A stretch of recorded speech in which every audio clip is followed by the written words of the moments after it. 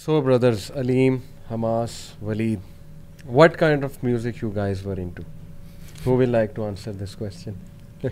मैं कहता हूँ अब्दुल भाई आप शुरू करें ये बात। मैं अली भाई तकरीबन 10-12 साल पुरानी बात है। बॉलीवुड को तो बहुत सुना मैंने, यानी आप समझ लें कि अगर आप पुराने गाने मुझे अभी भी बताएं, कोई बल्कि ट्यून बता दें, मैं आपको पूरा गाना सुना दूँ तो अल्लाह ताला माफ़ करें।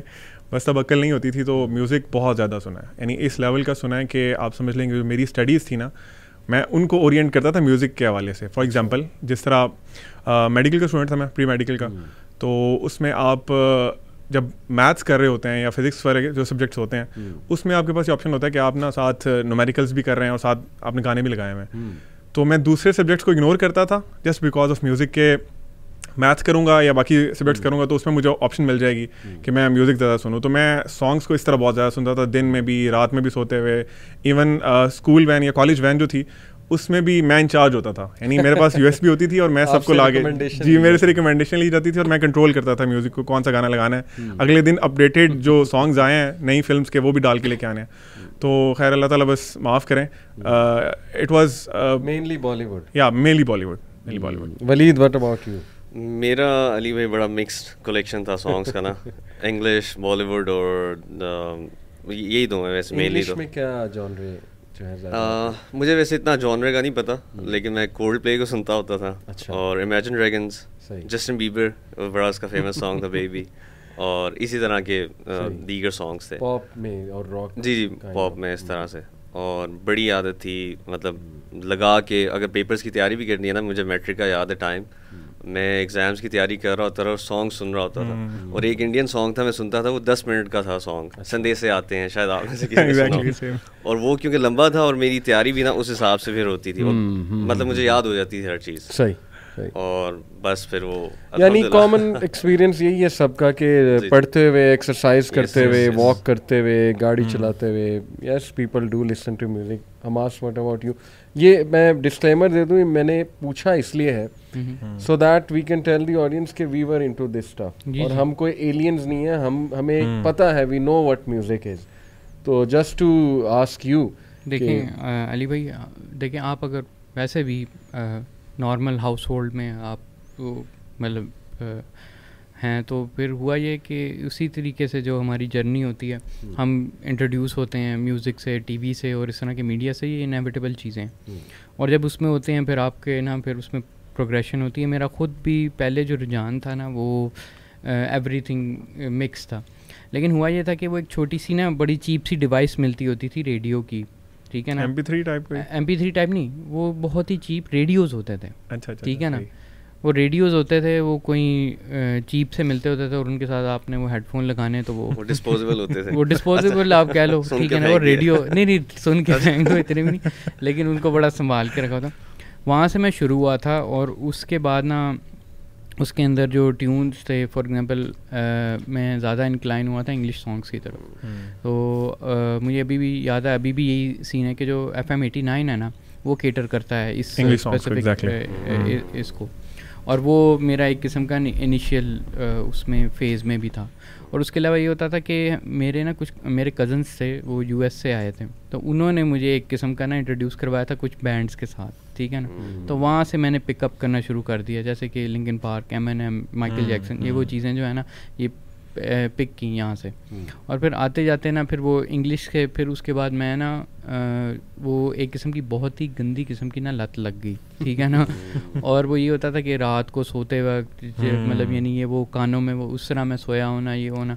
इवन अम्मी को बहुत फ़िक्र होती थी, वो मुझे मतलब मना करती थी, डांटती थी कि इतना ज़्यादा ना सुनो, लेकिन I was just hooked to it. और मेरे जो जॉनरा है ना, वो आहिस्ता आहिस्ता चेंज हुए, लेकिन जो मेरे मेजर जॉनरा रहे थे ना, वो हैवी मेटल था, ठीक है। अच्छा। उसमें रॉक था, उसके अंदर क्या कहते हैं कि थ्रैश मेटल था, उसके अंदर रैप था, उसके अंदर मतलब यानी ये चीज़ मेरी ज़्यादा रही थी रुझान। हुआ ये था कि ना मुझे शुरू से ही बॉलीवुड से ना एवर्जन जल्दी हो गई थी। बॉलीवुड से एवर्जन इस तरह की, या फिर मेरी नेचर इस तरह की थी कि ना मुझे ना बहुत ही वो चीप गाने लगते थे। लव सॉन्ग में कहता था कोई यार ये क्रिंज लगते थे। वो कहते थे कि यार ये क्या पैथेटिक सी बातें हो रही हैं, उनका कोई मीनिंग नहीं है।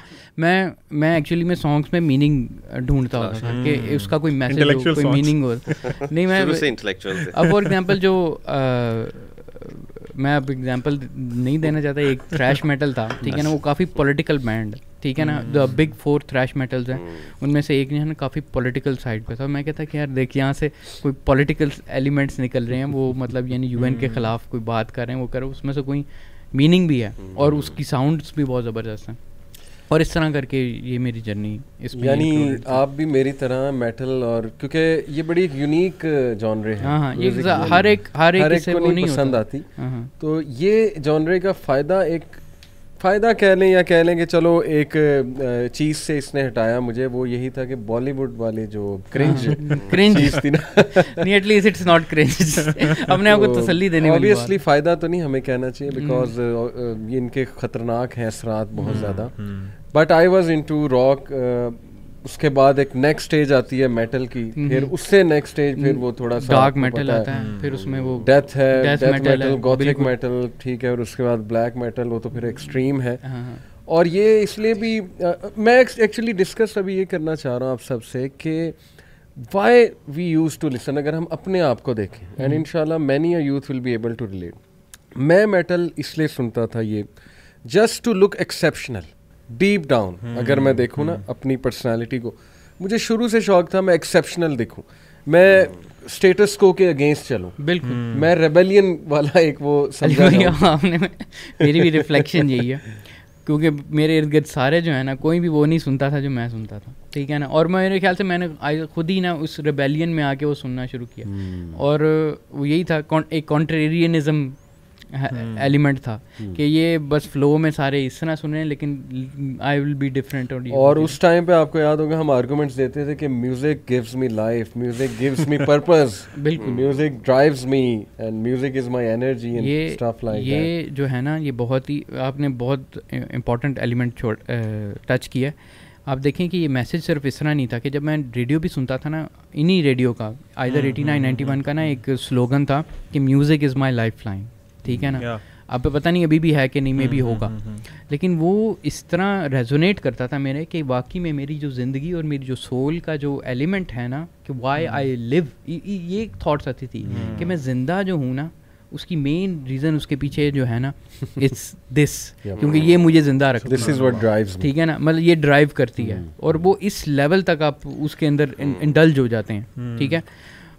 और इससे ना, इसी से रिलेटेड मैं अगर वो मेंशन करूँ, एक जो रिसर्च भी है वो ये कहती है कि मतलब यानी it is music is like a drug, ठीक है।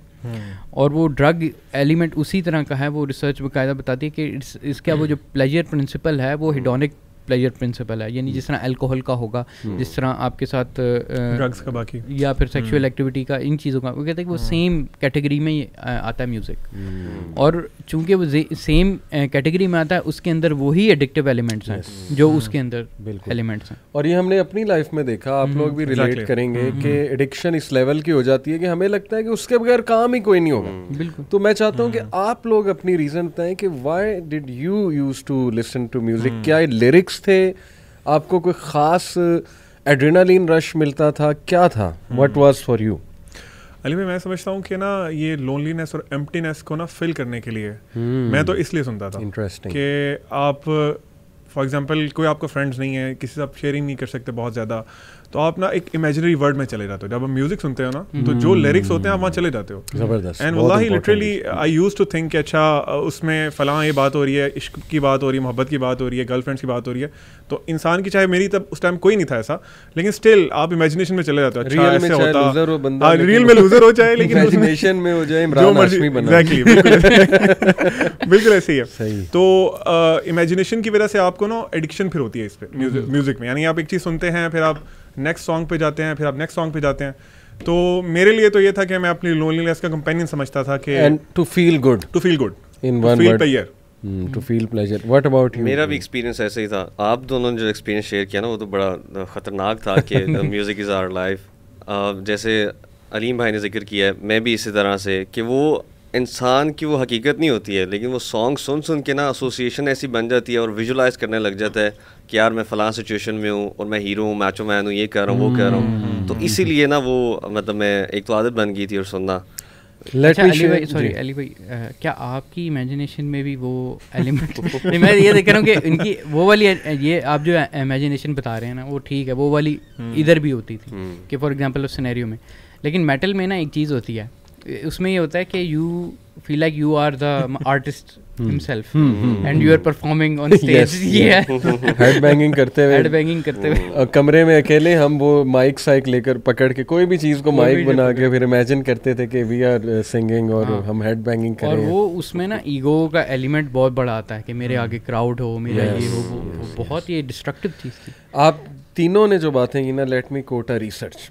Antonio Damasio, head of neurology at the university of Iowa, उसने एक रिसर्च की जो बहुत ग्राउंड ब्रेकिंग रिसर्च थी. उसमें उसने प्रूव किया कि पुराना साइकोलॉजिकल बिलीफ जो है ना वो ये है कि रीजनिंग और इमोशंस दो अलग चीज़ें. ही एक्चुअली प्रूव कि इमोशंस का जो पार्ट है ना वो तो हमें पता है लिम्बिक सिस्टम है ब्रेन का, और टीनेजर्स ज़्यादातर लिम्बिक सिस्टम से डिसीजंस ले रहे होते हैं टीनेजर्स, क्योंकि प्री फ्रंटल कोर्टेक्स उस तरह से डेवलप नहीं होता, बाद में जाके.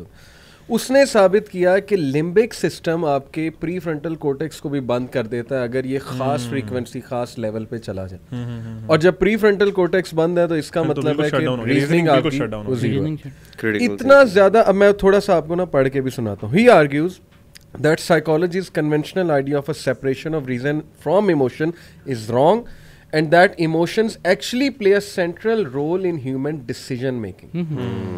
Damasio shows that rational decisions are not the result of logic alone, but are profoundly affected by emotions and feelings. Exactly. नहीं ये बिल्कुल आप सही कह रहे हैं अली भाई. देखें जो भी आप इंफॉर्मेशन प्रोसेस करते हैं ना, हमारा ब्रेन पहले उसे इसमें लेके जाता है, इस वाली नोड में, लिम्फिक नोड में, और फिर उसके बाद जो है वो आपका वो प्रीफ्रंटल कॉर्टेक्स और उस तरफ जाती है. यानी आपका वो उसकी परसेप्शन जो है वो हमेशा किसी ना किसी लेवल पर क्लाउडेड होगी एक इमोशनल एलिमेंट के साथ. This is inevitable. System I think back side पे होता है या मिड में है, बट प्री फ्रंटल कोर्टेक्स सबसे आगे है. हाँ जी, कि अल्लाह ने बनाया ऐसे कि चीज प्रोसेस होके प्री फ्रंटल कोर्टेक्स तक आए और वहां से फिर तुम्हारे मुंह से निकले डेफिनेटली, या तुम डिसीजन बाद में लो. वैसे भी हमारे जितने सॉन्ग्स हैं, चाहे वो इंग्लिश हो चाहे बॉलीवुड हो, वो ज़्यादातर आपके इमोशंस को मैनिपुलेट कर रहे होते हैं. मतलब उसमें रैशनल या लॉजिकल तो मेरे ख्याल कोई बात नहीं होती उनके लिरिक्स में. वो all about emotions. Some people में आर्ग्यू, मैं सिर्फ एक ऐड कर दूं कि ये लोग साइकोलॉजी झाड़ रहे हैं, इन्हें क्या बता. अल्हम्दुलिल्लाह मैं मास्टर्स कर रहा हूँ, masters in psychology, neurological basis of behavior पूरा मैंने कोर्स पढ़ा हुआ है, क्लिनिकल साइकोलॉजी मैंने पढ़ी है. तो पीपल शुड नो कि we know what we are talking about. आप कंटिन्यू करें. मैं ये कह रहा था कि देखें जो म्यूज़िक है ना वो उसके ऊपर एक और फर्दर रिसर्च इस मामले में कि आपका जो मूड है ना वो डिफ़ाइन भी वो करती है, even for the rest of the day कर सकती है. ठीक है ना, other than new few hours.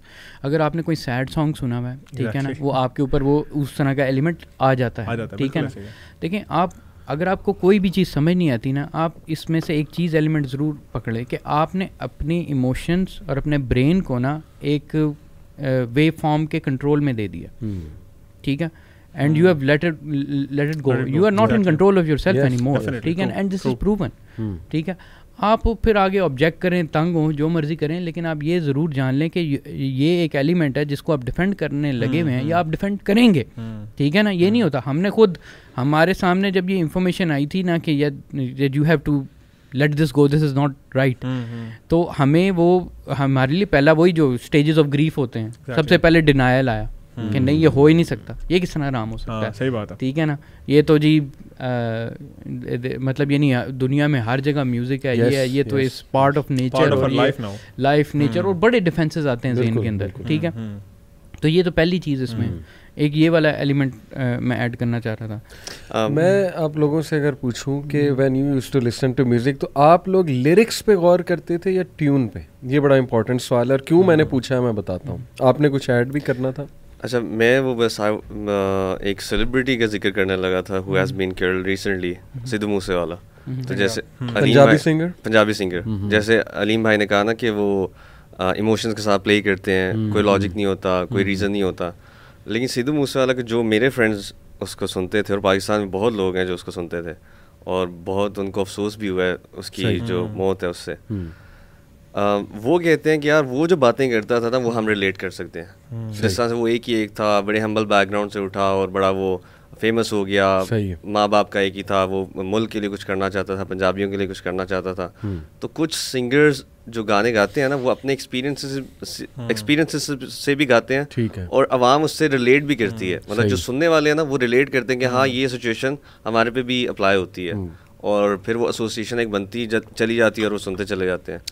तो इसको किस तरह से जो है ना बड़ा अच्छा ये बिल्कुल आप आप पहले कर लें क्योंकि मैं तो लिरिक्स के पॉइंट ऑफ व्यू से आना चाह रहा था, but you can point of view से ऐड करना चाह रहा था कि देखें जो इवन मेरा जो जर्नी है ना उसके अंदर मैंने अपने आप को खुद ही फोर्सफुली ट्रांजिशन करने की कोशिश की थी कि I should listen to something meaningful, और लिरिक्स को मैं प्राइमरी अपना फोकस बनाऊं। मैं इवन तो मैं ये लेके आया था, लेकिन आज आके ना कुछ एलिमेंट्स होते हैं जो कि इनएविटेबली जो म्यूज़िक है ना वो डोमिनेट करता है। डेफिनेटली ट्रू, ठीक है। और म्यूज़िक जो है वो डोमिनेट हर सूरत में करेगा, और इसका मैं आपको बताता हूँ कि एलिमेंट क्या है। और फिर ये भी आता है कि फिर आप सोचते भी हैं, इस्लामिक पर्सपेक्टिव से भी सोचते हैं कि आपको लिरिक्स पे कितना फोकस किया वर्सेस म्यूज़िक के इटसेल्फ एलिमेंट का भी ना कितना बड़ा रोल है। आई विल डिस्कस दिस, लेकिन आप पहले ये देखें वलीद, बड़ा अच्छा एक तो पहली बात है सवाल है, और हमास ने जो बात की ना मेटल म्यूज़िक में क्यों सुनता था, और ये डेथ मेटल वगैरह, फिर ये इसकी और भी बड़ी टाइप थ्रैश मेटल आपने कहा, heavy metal, just to name one band Metallica मैंने बहुत सुना है, और वो जो सोलो पार्ट होता है गिटार का वो तो हम उस पर जान देते थे। बल्कि मज़े की बात, दीन में आने के बाद हम अल्हम्दुलिल्लाह लोगों को भी समझाते थे, कुछ बातें करते थे। तो एक बार मैं कॉरिडोर में जा रहा, तो वहाँ एक लड़के ने लगाया वो जो सेट्रियानी, चले नाम मैं ले लेता हूँ, तो वो जब मैं एंटर हुआ तो एकदम वो खड़ा हो गया। तब मैं मतलब उसे पता लग गया कि कुछ दावा वगैरह करने आए। मैंने उससे कहा जो सेट्रियानी सुन रहे थे, वो एकदम शौक में, वो कहता अली भाई हाउ डू यू नो। तो एनीवे ये चीज़ मैं इसलिए बता रहा हूँ कि we use to listen these people because हमें इनमें मीनिंग मिलता था, and we had not yet found a better philosophy और a better meaning, let's say that. और जस्ट टू कोट, कई गाने हैवी मेटल के लिटरली ऐसे हैं कि आई कैन सेफली से कि उनमें मैं ये तो नहीं कहूँगा कि इस्लाम नज़र आ रहा है, लेकिन उनमें एक बहुत डिसेंट फिलॉसफी नज़र आ रही। कई गाने उनके लिरिक्स में कोट कर सकता हूँ which would make me think about how fake this life is, how you know fancy हमने एक आर्टिफिशियल वर्ल्ड क्रिएट कर लिया। मेटल सॉन्ग्स की ज़्यादातर थीम यही है। एक सीधा मैं फिर नाम ले जा रहा हूँ, फेक इट उसका था, और उसमें वो ये था कि वो एग्जैक्टली ये चीज़, मतलब यानी मेरे लिए वो फिलोसफिकली बड़ा स्ट्रॉन्ग सॉन्ग था कि मुझे बताता है कि वाकई में जो आजकल की जो दुनिया है ना, it is something else, and जो एक्चुअल रियलिटी है ये कि ये बहुत ज़्यादा फेकनेस है। इवन तो वो खुद लोगों के अंदर वो खुद वो हिपोक्रेट्स हैं, ये सारे हिपोक्रेट्स हैं, ठीक है ना, ये सारी वो चीज़ें फॉलो करते हैं जिसके खिलाफ बोलते भी हैं, लेकिन इसके बावजूद उसमें एक रियलाइजेशन और फिलॉसफी उनके गाने। इसका ताल्लुक है, sorry to cut you, lyrics के साथ। हम म्यूजिकल इंस्ट्रूमेंट्स के इफेक्ट्स की बात करें, देखिए लिरिक्स कुड बी गुड। मेरा बबल पता है कैसे टूटा था, जब मैंने देखा कि यार लिरिक्स कमाल। मेरा बबल ऐसे टूटा था when I peeked into their personal lives. मैंने कहा खुद तो शराबी कबाबी लड़कियां फैंस बनाई हुई हैं, लिरिक्स में कह रहे हैं ये गलत है वो गलत है। खुद इनकी हरकतें देख लो, कॉन्सर्ट्स पे क्या करते हैं। तो म्यूजिक इनको क्यों नहीं इफेक्ट कर रहा? अगर म्यूजिक इतनी पावरफुल फिलॉसफी और इतनी पावरफुल चीज़ है, why is it not affecting their own lives? पहला बबल मेरा यहाँ से टूटा। दूसरा बबल मेरा यहाँ से टूटा कि जब मैंने खुद कुछ बैंड्स हमने बनाने की कोशिश की, फैसलाबाद में जैमिंग भी करते थे हम, मेरे कई दोस्त थे, वो रात को कहते थे जी आज, जो ड्रम वगैरह रखा होता था, बेस और वो पूरा गिटार वगैरह। तो I looked into their lives as well. Music से थोड़ी देर के लिए उन्हें हेल्प होती थी, जैसे अलीम ने कहा कि it would give some sort of strength या पैसिफायर, टेम्पररी एक वो इमोशनल पैसिफायर। उसके बाद इतना डिप मैंने देखा उनकी लाइफ में, इतना मैंने डिप देखा, they will then require music again and again and again.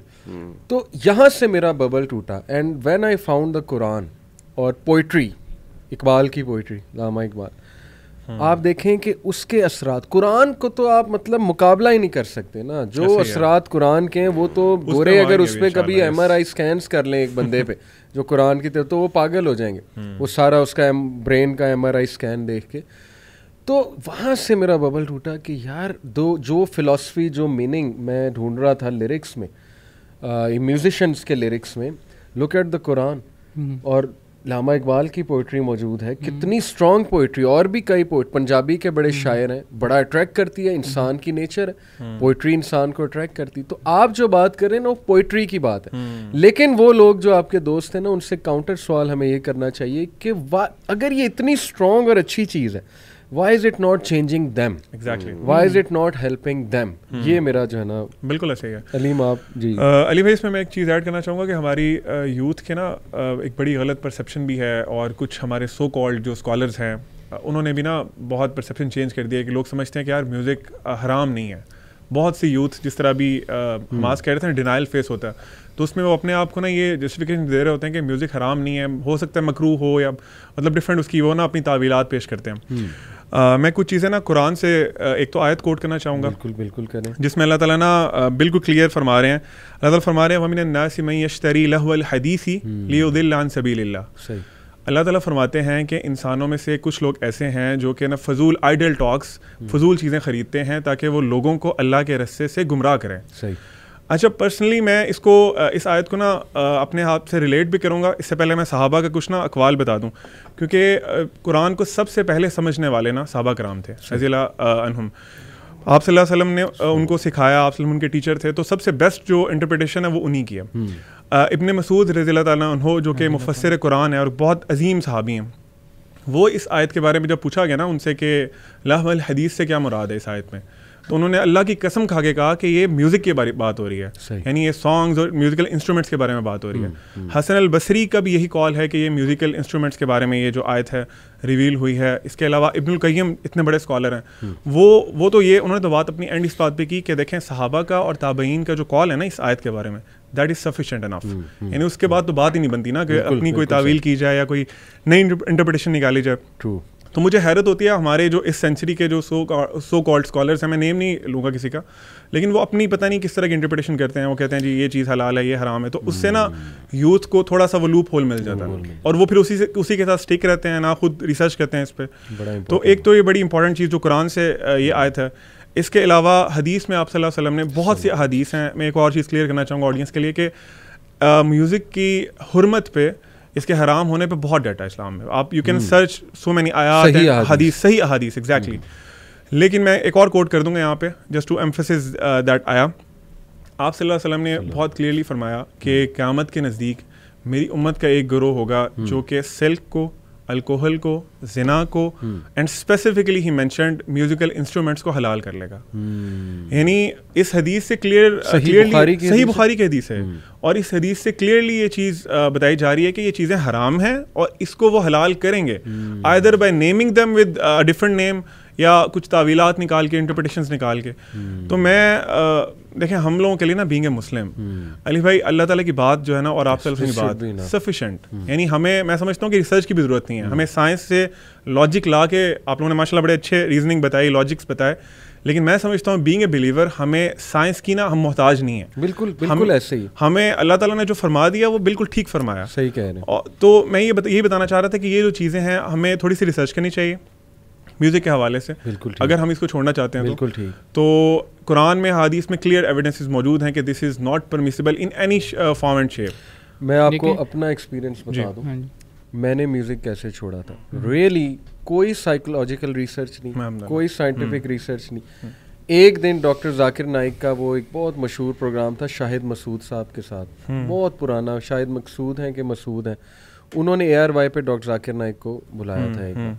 उसमें उन्होंने म्यूज़िक का सवाल किया डॉक्टर जाकिर नाइक से, मैं वो सुन रहा था, उन्होंने कहा ये हराम है, आगे हदीस कोट कर दी जो आपने, बिलीव यू मी कि that was enough for me, अल्हम्दुलिल्लाह। लेकिन unfortunately we are living in times of फितना, एग्जैक्टली, तो लोगों के काउंटर आर्गुमेंट्स बहुत होते हैं, तो मैं समझता हूँ थोड़ी बहुत रिसर्चेज। मेरी जो अपनी जर्नी है इसी में मैं ऐड करना चाह रहा हूँ कि मेरी बल्कि ज़्यादा स्टबॉर्न नेचर थी उस मामले में, क्योंकि मैं जिस तरह की आपको बातें बता रहा था, जिस तरह मैं हुक्ड था ना, वो बहुत ही डेडली लेवल पर था। तो हुआ ये कि मेरे अपने दोस्त हैं माशाल्लाह, जवाद भाई, ठीक है ना, अल्लाह ताला उन्हें मतलब क्या कहते हैं हिदायत दे और वो और दीन की तरफ आएँ। उन्होंने मुझे मेरे लिए ना ये चेंज का प्रोसेस बने थे। हुआ ये था कि मैं और मेरे दोस्त मुगीरा भी मेरा दोस्त था, और हम मैं डिबेट करता था उससे, मैंने कहा ये कैसे हो सकता है, ये नहीं है, ये वगैरह वगैरह, और हमारी वो लगती होती थी। तो मुझे याद है कि मैं इंटरनेट पे बैठा हुआ था और मैं कह रहा था ये हो ही नहीं सकता, ये हदीस इस तरह नहीं हो सकती, ये वो। अब एकदम से हमारी कन्वर्सेशन चल रही है ना, और मैं तो फुल मतलब उसमें अपनी ईगो में आके वो कर रहा हूँ, फाइट कर रहा हूँ। एकदम से ना जवाद ने लिखा, ठीक है यार तुम्हें अल्लाह ताला से डर नहीं लगता होगा, ठीक है ना, ये हदीस है तुम्हारे सामने, यही जो आपने हदीस कोट किया। उन्होंने कहा मुझे अल्लाह से डर लगता है, आगे आप जो करना करो। उसने जैसे इस तरह अपने आप को बरी करके ना, वो कहते हैं कि भाई करो तुम, लेकिन मुझे अल्लाह से डर लगता है, ठीक है ना। उसने ना मुझे ना मेरे हाथ इस तरह लरजना शुरू हो गए उस वक्त, और मैं से रह के कि मैं क्या कर रहा हूँ, क्या मैं अल्लाह ताला से लड़ाई कर रहा हूँ। वो एक किस्म से मेरे लिए ना फ्लिप पॉइंट था, and that should be enough for a Muslim. और वो फिर और ऊपर से फिर बाद में मुझे एहसास हुआ कि देखें दीन के अंदर ना एक और चीज़ होती है जिसे कहते हैं एपिस्टेमिक लॉजिक। वो ये होती है कि फॉर एग्जांपल इंट्यूशन होती है चीज़ों की। अगर आप हलाल करने पे आएंगे ना, तो आप हर चीज़ हलाल कर सकते हैं। वो हमारे साथी वो लगे हुए थे, इतने लंबे लंबे आपको पैराग्राफ ला देंगे आपको, उसके अंदर वो वाकई में आपको ये हदीस भी कमज़ोर साबित कर देंगे, बाकी चीज़ें भी कर देंगे, सब कुछ कर देंगे। लेकिन जो ये हदीस का एक एसेंस आप पकड़े ना, आपको समझ आ जाती है कि वो लोग देखें आज आके आप कर क्या रहे हैं, आज आके आप उसको हलाल ही साबित कर रहे हैं ना, आप अल्लाह के नबी के अल्फाज को साबित ही कर रहे हैं। सही बात है, सुभान अल्लाह, ठीक है ना। And this should be the most, इसके आगे मैं नहीं समझता कि वो जो आपकी इंट्यूटिव नेचर, जो जिस तरीके से अल्लाह ताला वो आपको बता देता है ना बात, अगर आप वो अपनी इंट्यूशन के साथ अलाइन है ना, आपको समझ आ जाएगी। अगर आप समझदार हो आपको समझ आ जाएगी। You have to stay back. आगे ये चीज़ें जितनी भी वो मेंटल जिम्नास्टिक्स हैं, but let's analyze it through our own experience as well, क्योंकि हम यूथ को बताना चाहते हैं कि हमने दोनों साइड्स देखी। अच्छा, आप सबने अपना अपना एक्सपीरियंस शेयर कर दिया है, मैं भी करूँगा इंशाल्लाह। लेकिन उससे पहले एक सवाल है छोटा सा, कि म्यूज़िक छोड़ देती है यूथ आज की ना, उनका टाइम कैसे गुजरेगा? अगर वो सफ़र पे जा रही हैं, सफ़र में सॉन्ग सुनते हैं उनका, उसके बगैर वो ट्रैवलिंग नहीं कर सकते, वो क्या अल्टरनेटिव है, किस तरह से वो कॉप अप करेंगे उसके साथ? बहुत अच्छा सवाल है। देखें, मुझे मेरी जर्नी याद आ रही। उससे पहले अलीम आपकी एक बात का मैं जवाब दे दूं। देखें, जुनेद जमशेद रहीमहुल्लाह, वो एक बात करते थे जब उन्होंने म्यूज़िक छोड़ा। वो कहते थे कि यार यूथ को, वो कहते थे कि यार मान लो कि म्यूज़िक के हलाल होने में भी दलाइल हैं और हराम होने में भी हैं। कहते इसका ये मतलब ये एक डाउटफुल चीज़ है, ठीक है, ये तो सब मानते हैं ना, it's something which is doubtful.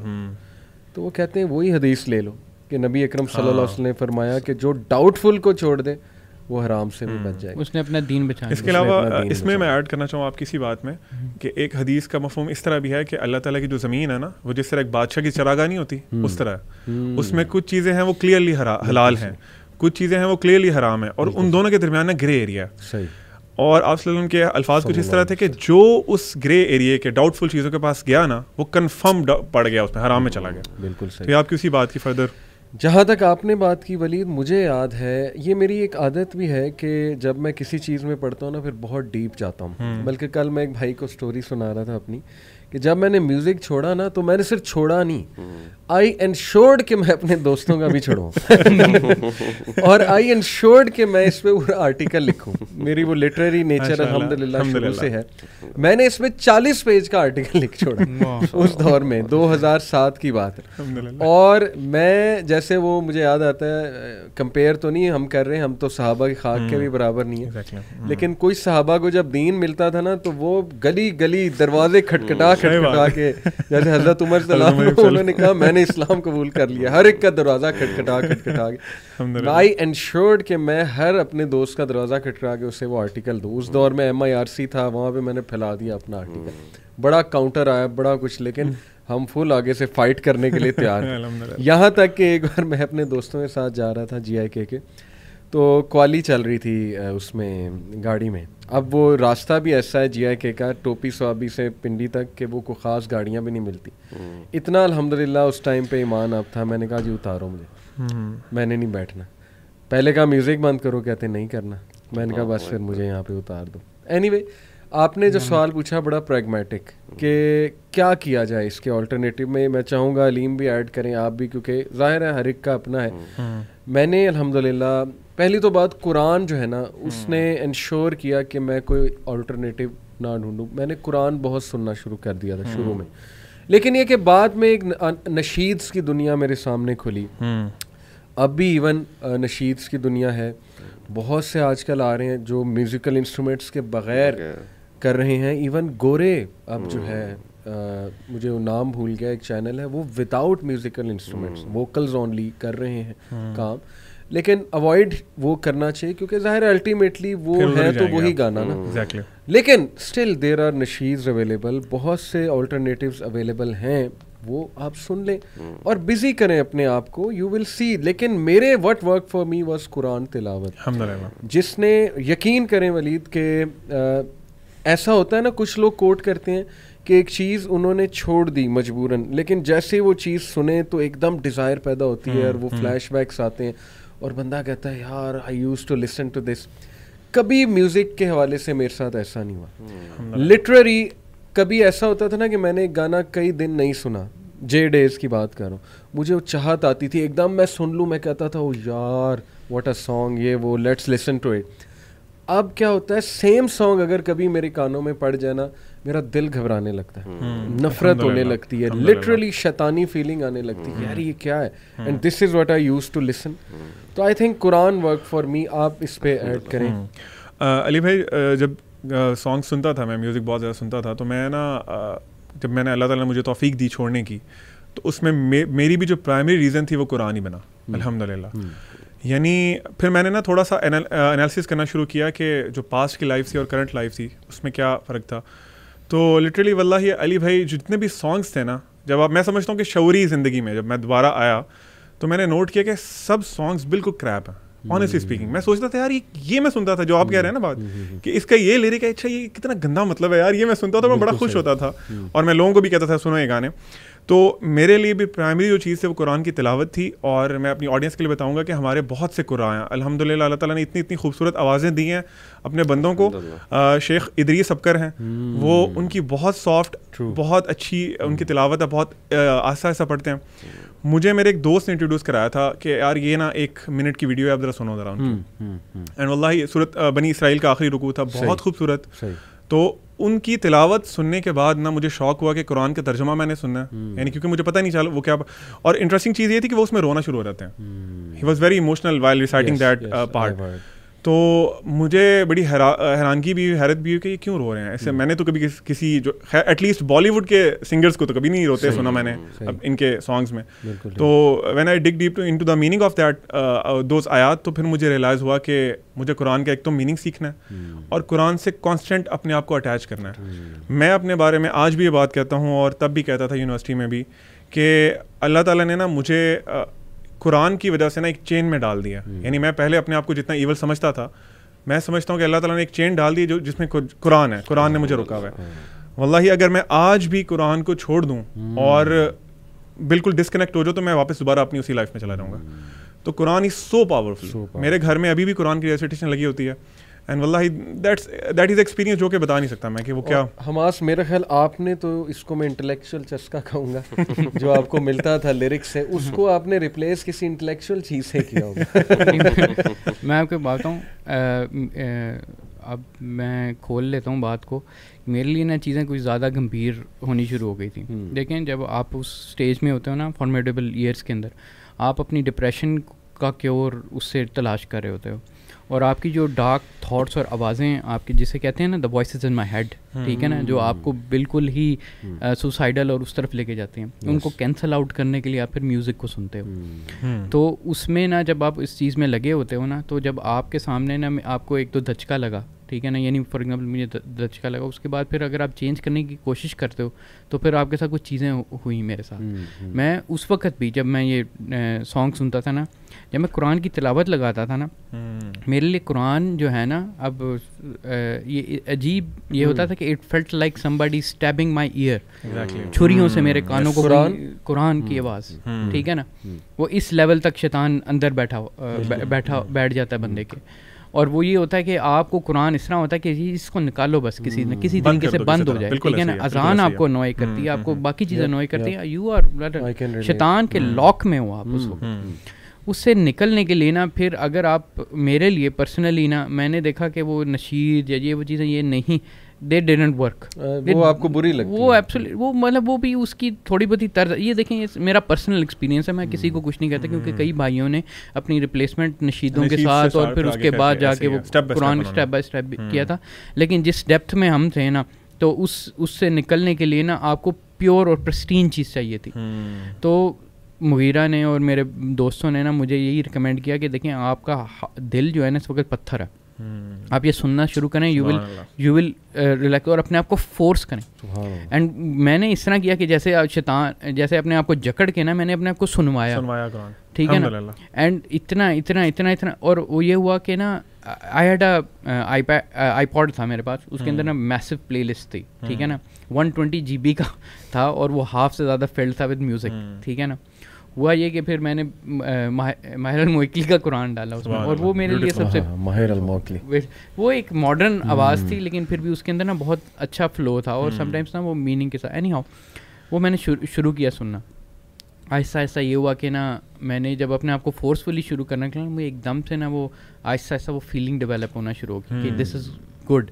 फिर हुआ ये कि मुझे साथ साथ ये भी पता था कि हराम है, अब वो चीज़ को ख़त्म करना है। तो फिर मैंने ना आहिस्ता आहिस्ता कैंसिल आउट करने शुरू कर दिए अपने वाले बैंड जो लीस्ट लाइक बैंड से, उनको मैंने डिलीट करना शुरू कर दिया, क्योंकि वो मेरा प्राइमरी टूल था सुनने के लिए। वो पहले ख़त्म किया, फिर दूसरा ख़त्म किया, आज आके मेरे पास 2 बैंड रह गए थे, ठीक है ना, और साथ कुरान थे। लेकिन हुआ ये कि आहिस्ता आहिस्ता इस तरह होता था कि जब मैं आईपॉड खोलता था ना, मैं नेचुरली ना इस तरह होना कि इंस्टेड ऑफ म्यूज़िक मैं खुद ब खुद ही कुरान की तरफ जाना शुरू हो गया। और जब वो कुरान की तरफ मैं जाना शुरू हो गया ना, वो फिर उससे ये हुआ कि वो उसका जो फ्लेवर था वो उसका बढ़ गया। सही बात है। और मैं बताऊँ अल्लाह ताला की आवाज़, मतलब मैं इस तरह कहना चाह रहा हूँ कि अल्लाह का जो कलाम है ना, वो इस तरह होता है कि वो आपको फील लगता है यार ये आवाज़ें जो है ना ये जन्नत से हैं, और ये आपको हील करती हैं, ये क्योर करती हैं, हील करती हैं।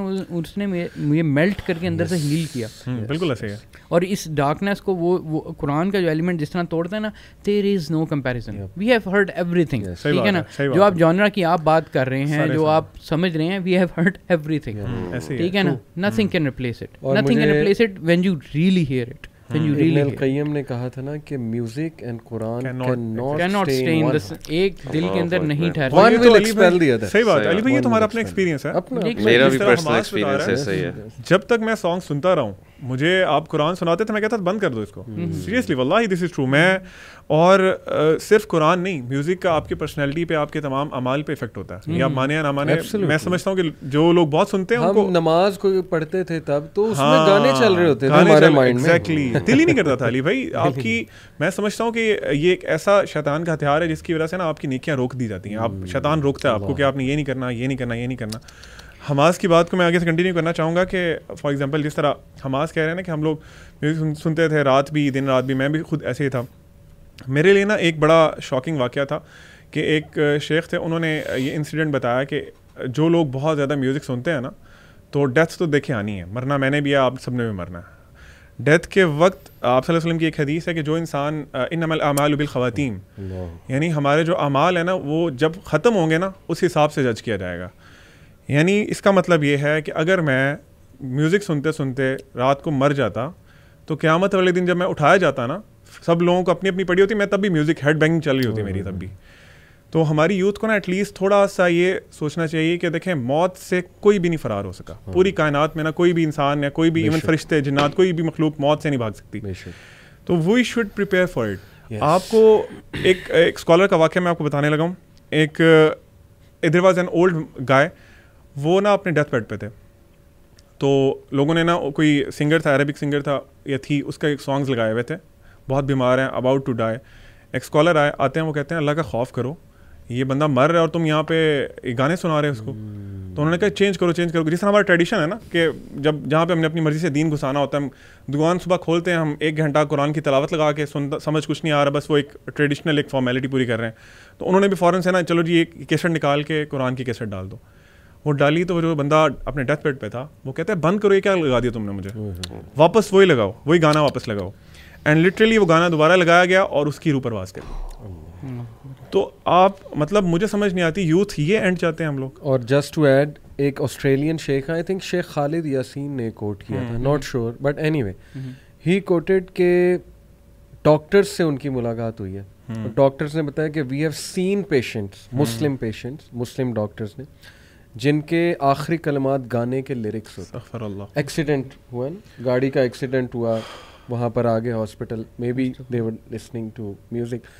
तो अल्लाह माफ़ करे, देखें कलमा आएगा ही तब जब may be you have fulfilled the conditions of कलमा. बाकी अल्लाह की रहमत जिसको चाहे माफ़ कर दे, इसमें को हम होप भी दिलाते हैं. ऐसा नहीं कि हम बहुत ज़्यादा होपलेस कर रहे हैं, लेकिन यू शुड नो कि the way you live will decide how you die.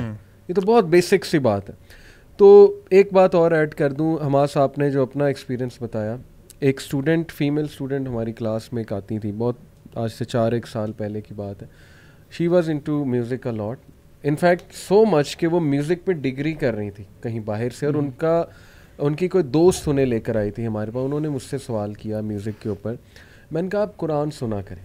Do you know what she said, and I appreciated कि you are being honest. She said कि मुझे कुरान सुन के नहीं वो फील आती जो आप जो म्यूजिक से आती है, नहीं आती, सीधी सी बात. बल्कि यहाँ तक सख्त अल्फाज जो आपने कहे कि मुझे तो कुरान खटकता है, अल्लाह माफ़ करे. तो उस वक्त अल्लाह ने ही ना मेरे जहन में एक लॉजिक थोड़ी सी डाल दी अल्लाह की तरफ से. मैंने कहा कि इट्स ओके, बिकॉज जब आप बीमार हो ना, टाइफॉइड हो, तो ज़बान का टेस्ट लॉस्ट हो जाता है. तो आपको ना पेस्ट्री अच्छी लगेगी, ना केक अच्छी लगेगी, वो चीज़ अच्छी नहीं लगेगी आपको, क्योंकि अभी वो टेस्ट नहीं बना. बिल्कुल. जब बीमारी दूर होगी दवाई से थोड़ी, तो इंशाल्लाह you will start loving all the food. उस बीमारी में आपको फूड अच्छा नहीं लगेगा. तो it worked, kind of worked for her. मुझे नहीं पता क्या फिर आगे हुआ, लेकिन एनीवे उस टाइम अल्लाह ने डाला. तो वही बात है कि जिस स्टेट में आप हैं, हम अपने आप को देख लें. हम जिस स्टेट में थे, बल्कि मैं आपको वो कोट भी कर देता हूँ, एक बड़ी फेमस किताब है, किताब का नाम बड़ा फजूल है, learn the art of not giving a dash, anyway, लेकिन बड़ी मशहूर हुई. तो उसमें एक चैप्टर है Newton's third law of emotion. ये उन्होंने खुद अपनी तरफ से टाइटल रखा है, लेकिन साइंटिफिक रिसर्चेज उन्होंने कोट की. चैप्टर का एंड में नीचे टैग लाइन है कि your identity will stay your identity until a new experience acts against it. जब तक आप उस जोन में है ना, और आपने कोई और नई चीज एक्सपीरियंस नहीं की, आप उसी को डिफेंड किए जाएंगे. आपके लिए वही दुनिया. नहीं ये हम भी यही कहते थे. तबलीगी जमात आती थी, नहीं जी ये तो म्यूजिक हराम कहते थे. लो जी, इन्हें क्या पता, इन्होंने तो सुना ही नहीं कभी, इनको क्या पता मेटल क्या एनर्जी देता है, क्या ड्राइव देता है. तो ये रिसर्चेज यही है कि आप कम से कम एक्सपीरियंस तो करो जी. अच्छा, मैं एक अपने दोस्त के एक्सपीरियंस शेयर करूँगा. मतलब उसने मुझसे सवाल किया था कि यार आप, कोई इंसान सॉन्ग सुनता है, चले वो कुरान भी सुन रहा है और साथ साथ सॉन्ग भी सुन रहा है, क्यों आप जज कर रहे हैं किसी को? उसकी पर्सनल चॉइस है. कोई डांस करना चाहता है, वो नमाज़ें पूरी कर रहा है, आप क्यों उसको जज कर रहे हैं? हो सकता है उसके दिल में आपसे बेहतर ईमान हो. सही. तो उस वक्त मेरी अकल के मुताबिक जो मैंने उसे जवाब दिया था ना, वो यही मैंने कहा था कि यार अगर तुम डांस कर रहे हो, सॉन्ग सुन रहे हो, और तुम्हें उसी में मौत आ जाए और तुम उससे सेटिस्फाई हो, तो तुम सुनते रहो. बेहतर पैरामीटर उसको जज करने का ये है कि आप देखो कि मौत अगर मुझे इस हालत में आ जाए तो क्या मैं कंफर्टेबल हूँ, मैं जाऊँगा इस दुनिया से वो काम करते हुए. उसके बाद भाई इसके अलावा ना, मैं एक स्कॉलर को सुन रहा था, उन्होंने एग्जांपल दी. उन्होंने कहा कि देखें आप, जिस तरह आपने बताया कि वो डांस कर रहे हैं, आप किसी भी गुनाह में इन्वॉल्व हैं, अल्लाह के नबी सल्लल्लाहु अलैहि वसल्लम आ जाते हैं. इमेजिन करें, थिंक फॉर ए मोमेंट, तो क्या आप उनको शो कर सकते हैं कि आप जो कर रहे थे? देखें, इस एलिमेंट से ना उनका भी रेप्यूटेशन हो जाती है, जो समा और इस तरह की जो जिसको एक इस्लामिक एलिमेंट टच देते हैं म्यूज़िक को. मैं इसकी बहस में नहीं जाना चाहता, लेकिन आप खुद देख लो कि मैंने एक दफ़ा कहा, मैंने कहा अगर वो जो मतलब यानी हज़रा में वो मतलब यानी इस तरह ज़रबे लगा रहे होते हैं, मैंने कहा अगर तुम लोगों को हज़रत उमर देख लेना, उन्होंने सोटी पकड़ लेनी है, उन्होंने डंडा पकड़ लेना है और आप लोगों की हरकतें देख के कहना कि ये तुम लोगों ने दीन के साथ किया, ठीक है ना, क्या सहाबा ये करते थे बैठ के। हमास क्राइटेरिया इज़ वेरी सिंपल, जिसने मेरा बबल तोड़ा था, वो एक कोट है ना कि if you want to see a tree look at the fruits it's producing. Yes, exactly. Musicians, Sufi music की मिसाल ले, how much is it helping themselves? Most musician, बल्कि most मैं कहूँगा 90% they are into girls, they are into affairs, they are into haram stuff, they are into drugs. इनके अंदर paedophilia भी बहुत, पीडोफिलिया वो तो फिर बहुत ही रॉक स्टार के अंदर बकायदा ये फिनोमेना उन्होंने काफ़ी नोटिस किया। They are into depression, they like to wake up at night. हर उल्टा काम उसमें इन्वॉल्व है। मुझे खुद एक म्यूजिशियन, बहुत मशहूर म्यूजिशियन, उन्होंने छोड़ा था म्यूज़िक, फिर दोबारा चले गए, एनीवे नाम नहीं लूँगा, उन्होंने खुद मुझे बताया था, मैं उनके साथ बैठा हुआ था, उन्होंने कहा यार what hit me was that कि सारा काम रात को होता है और हमें अजीब सी फीलिंग आती थी, जैमिंग भी रात को हो रही है, मतलब लिरिक्स रात को डिसेंड हो रहे हैं, ये उनके अल्फाज थे बकायदा। मैं बकायदा ना वो एक बैंड था, मैं उसका नाम नहीं लूँगा, उनके लिरिसिस्ट कहते थे कि मुझे नहीं पता कि मेरे ऊपर क्या तारी हो जाता था, और मतलब यानी जब मैं होल्ड करता था ना तो इस तरह करके वो लिरिक्स आते थे कि मैं I am not the author of those lyrics, ठीक है ना, और वो लिटरली शैतान का एलिमेंट होता था। अच्छा एक और सॉरी मैं बात कर रहा हूँ कि वाकई में जो आपकी बात में ही मैं ऐड करना चाह रहा हूँ कि आप जो जानता है अंदर से, जो म्यूज़िक इंडस्ट्री को जानता है, हमारे पास वो बंदे आए हुए हैं, हमने भी उनसे भी मुलाकात की, वो आपको बताएंगे कि अंदर ही क्या है, ठीक है ना इनकी हरकतें सीधी होती हैं, ठीक है ना डिप्रेशन के शिकार होते हैं, और उसमें एक्सट्रीम किस्म का ईवल एलिमेंट। एक और चीज़ ऐड कर लें, इनमें कंपटीशन, कट थ्रोट कंपटीशन की वजह से बैक बाइटिंग मैंने खुद देखा है, बैंड्स हमने भी बनाने की कोशिश की, और एक दूसरे से उस लेवल की नफरत के अगले का डाउनफॉल जो है ना उसके लिए साजिशें करना, ये वो कल्चर है। बिल्कुल, क्योंकि एलिवे इसमें मॉरल्स तो है ही नहीं ना, म्यूजिक या सॉन्ग्स में कौन से मॉरल्स सिखाते हैं, तो जब मॉरल्स ही नहीं है, उनके अपने मॉरल्स नहीं है, तो फिर वो जो मर्जी करे। और वही कह रहे हैं कि ये वो अपेरेंटली कई दफा आपको मॉरल लगते हैं कि जी क्योंकि लिरिक्स बड़े मॉरल हैं, ये अंदर से उनकी लाइफ जाके देखिए, हसद करने लग जाना। कई सिंगर्स हैं उनका मर्डर हो जाता है, ये जो अभी बता भी रहे थे, वी डोंट नो, मर्डर के पीछे मे बी हसद की एक वो रीजन है पूरी। तो बहरहाल थोड़ा सा मैं चाहूँगा काउंटर देख लें हम, ताकि कुछ अश्कालात जो हैं वो दूर हो जाएं। पहला काउंटर, कुछ लोग कहते हैं कि म्यूज़िक रूह की ग़िज़ा है और इसमें लुत्फ़ है। मैं इसको एक्सेप्ट करता हूँ अगर आपकी ग़िज़ा से मुराद जो है, पहली बात रूह से मुराद नफ्स है, ओके, और ग़िज़ा से मुराद है कि मज़ा आता है, लुत्फ़ आता है, तो मैं इसको एक्सेप्ट करता हूँ क्योंकि मज़ा तो आता है। वो तो साइंटिफिक रिसर्चेस हैं, डोपामीन अच्छे तो होते हैं, किस कौन से आपके ये सेंटर्स को हिट करता है म्यूज़िक जाके, ठीक है, मज़ा तो आता है। पॉइंट इज़ कि क्या मज़ा वो आपके फ़ायदेमंद है, आपके फ़ायदे में है कि नहीं है, क्योंकि हमारी मज़े की डेफिनेशन है कंटेंटमेंट, बंदे का कोई बेहतरी आ रही है उसमें, बंदे को पर्पस मिल रहा है, कोई मीनिंग मिल रहा है, तो यस डोपामीन तो रिलीज़ होता है इससे, उसमें कोई डाउट नहीं है, और आपके एड्रेनलिन रश आता है आपको कुछ चीज़ें सुन के। लेकिन इफ़ यू विल नोटिस, मैं एक ग्राफ बना के एक्चुअली अपनी क्लासेस में दिखाता था कि जब when you are listening to music तो ये आपका डोप रश है या एड्रेनलिन रश है, द मोमेंट इट्स क्लोज्ड वो यूं ठप आएगा और वो नेगेटिव एक्सिस में चला जाएगा। उसके बाद उसको दोबारा ऊपर लाना है, दोबारा ऊपर लाने के लिए फिर वो उससे भी अगली बीट चाहिए। आपने एक पिक्चर भी शेयर की थी ग्लासेस की जिसमें आपने डोपामीन का जिक्र किया। यस, तो आप अपने डोप सेंटर्स को इतना बढ़ा रहे हैं तो जब वो खाली होगा वो तो ऐसी एम्प्टीनेस आएगी।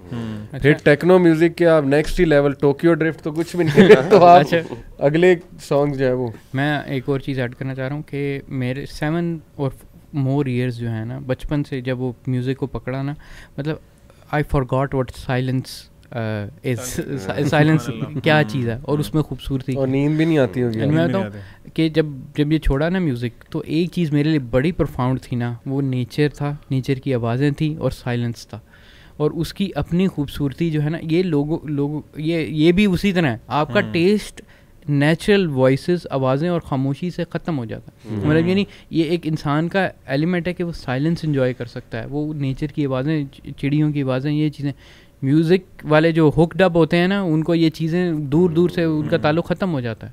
मैं कहता हूँ जब आप रीथिंक करें ना, अल्लाह ताला की क्रिएशन से रिकनेक्शन का बहुत बड़ा तरीका ये है कि आप खामोशी को कर सके फील। लेकिन होता ये कि चूँकि आवाज़ें आपको डिप्रेशन वाली आवाज़ें जो आपको शैतानी आवाज़ें होती हैं, वो फिर आपको साइलेंस नहीं बैठने देती। You are never at peace because सोते हुए भी वो गाने चल रहे हैं आपके माइंड में। अली भाई ये तो हमने सब ने एक्सपीरियंस किया हुआ है ना कि म्यूज़िक सुनते हुए मैं तो गवाही दे सकता हूँ, मुझे कभी सुकून नहीं मिला। कोई भी सॉन्ग हो जाए, कोई भी म्यूजिक हो जाए, मजा मिला और वो बहुत टेम्परेरी, वो भी तब तक, वो भी टेम्परेरी। और मजे की बात है यानी कि देखें एक सॉन्ग आया, वो एक दफा सुना, 10 दफा सुना, 20 दफा सुना, 21वीं दफा दिल नहीं करेगा उसे सुनने को। We will need something else. जिस तरह आपने डोपामाइन की बात की ना, मजे की basically law of diminishing return इसे कहते हैं। एग्जैक्टली। तो उसमें मजीद मजीद मजीद आगे बढ़ने की वो रहती है। उस मजे का लाइफ साइकिल देख लें आप, कितना साइंटिफिक रिसर्चेस मौजूद है, फिर आपको दोबारा वो डोज चाहिए, जस्ट लाइक अ ड्रग, जैसे ड्रग। तो जबकि अगर हम इस्लाम को देखें, अल्लाह ताला का फरमान देखें, तो इस्लाम में जिस तरह हम पहले डिस्कस कर रहे हैं, कंटेंटमेंट, सुकून जो है उसकी प्राइमरी इंपॉर्टेंस है। मज़ा ठीक है हर चीज़ के साथ मिलता होगा, हलाल चीज़ों में बहुत मज़ा है, लेकिन जो प्राइमरी फोकस है वो आपकी कंटेंटमेंट है। आप कितने कंटेंट हैं, कितने आप सुकून में ज़िंदगी आपकी गुजर रही है। मैं कुरान की आयत कोट करना चाहूँगा। अल्लाह ताला फरमाते हैं, अल्लज़ीना आमनू व तत्मइन्नु क़ुलूबुहुम बिज़िक्रिल्लाह, अला बिज़िक्रिल्लाह तत्मइन्नुल क़ुलूब।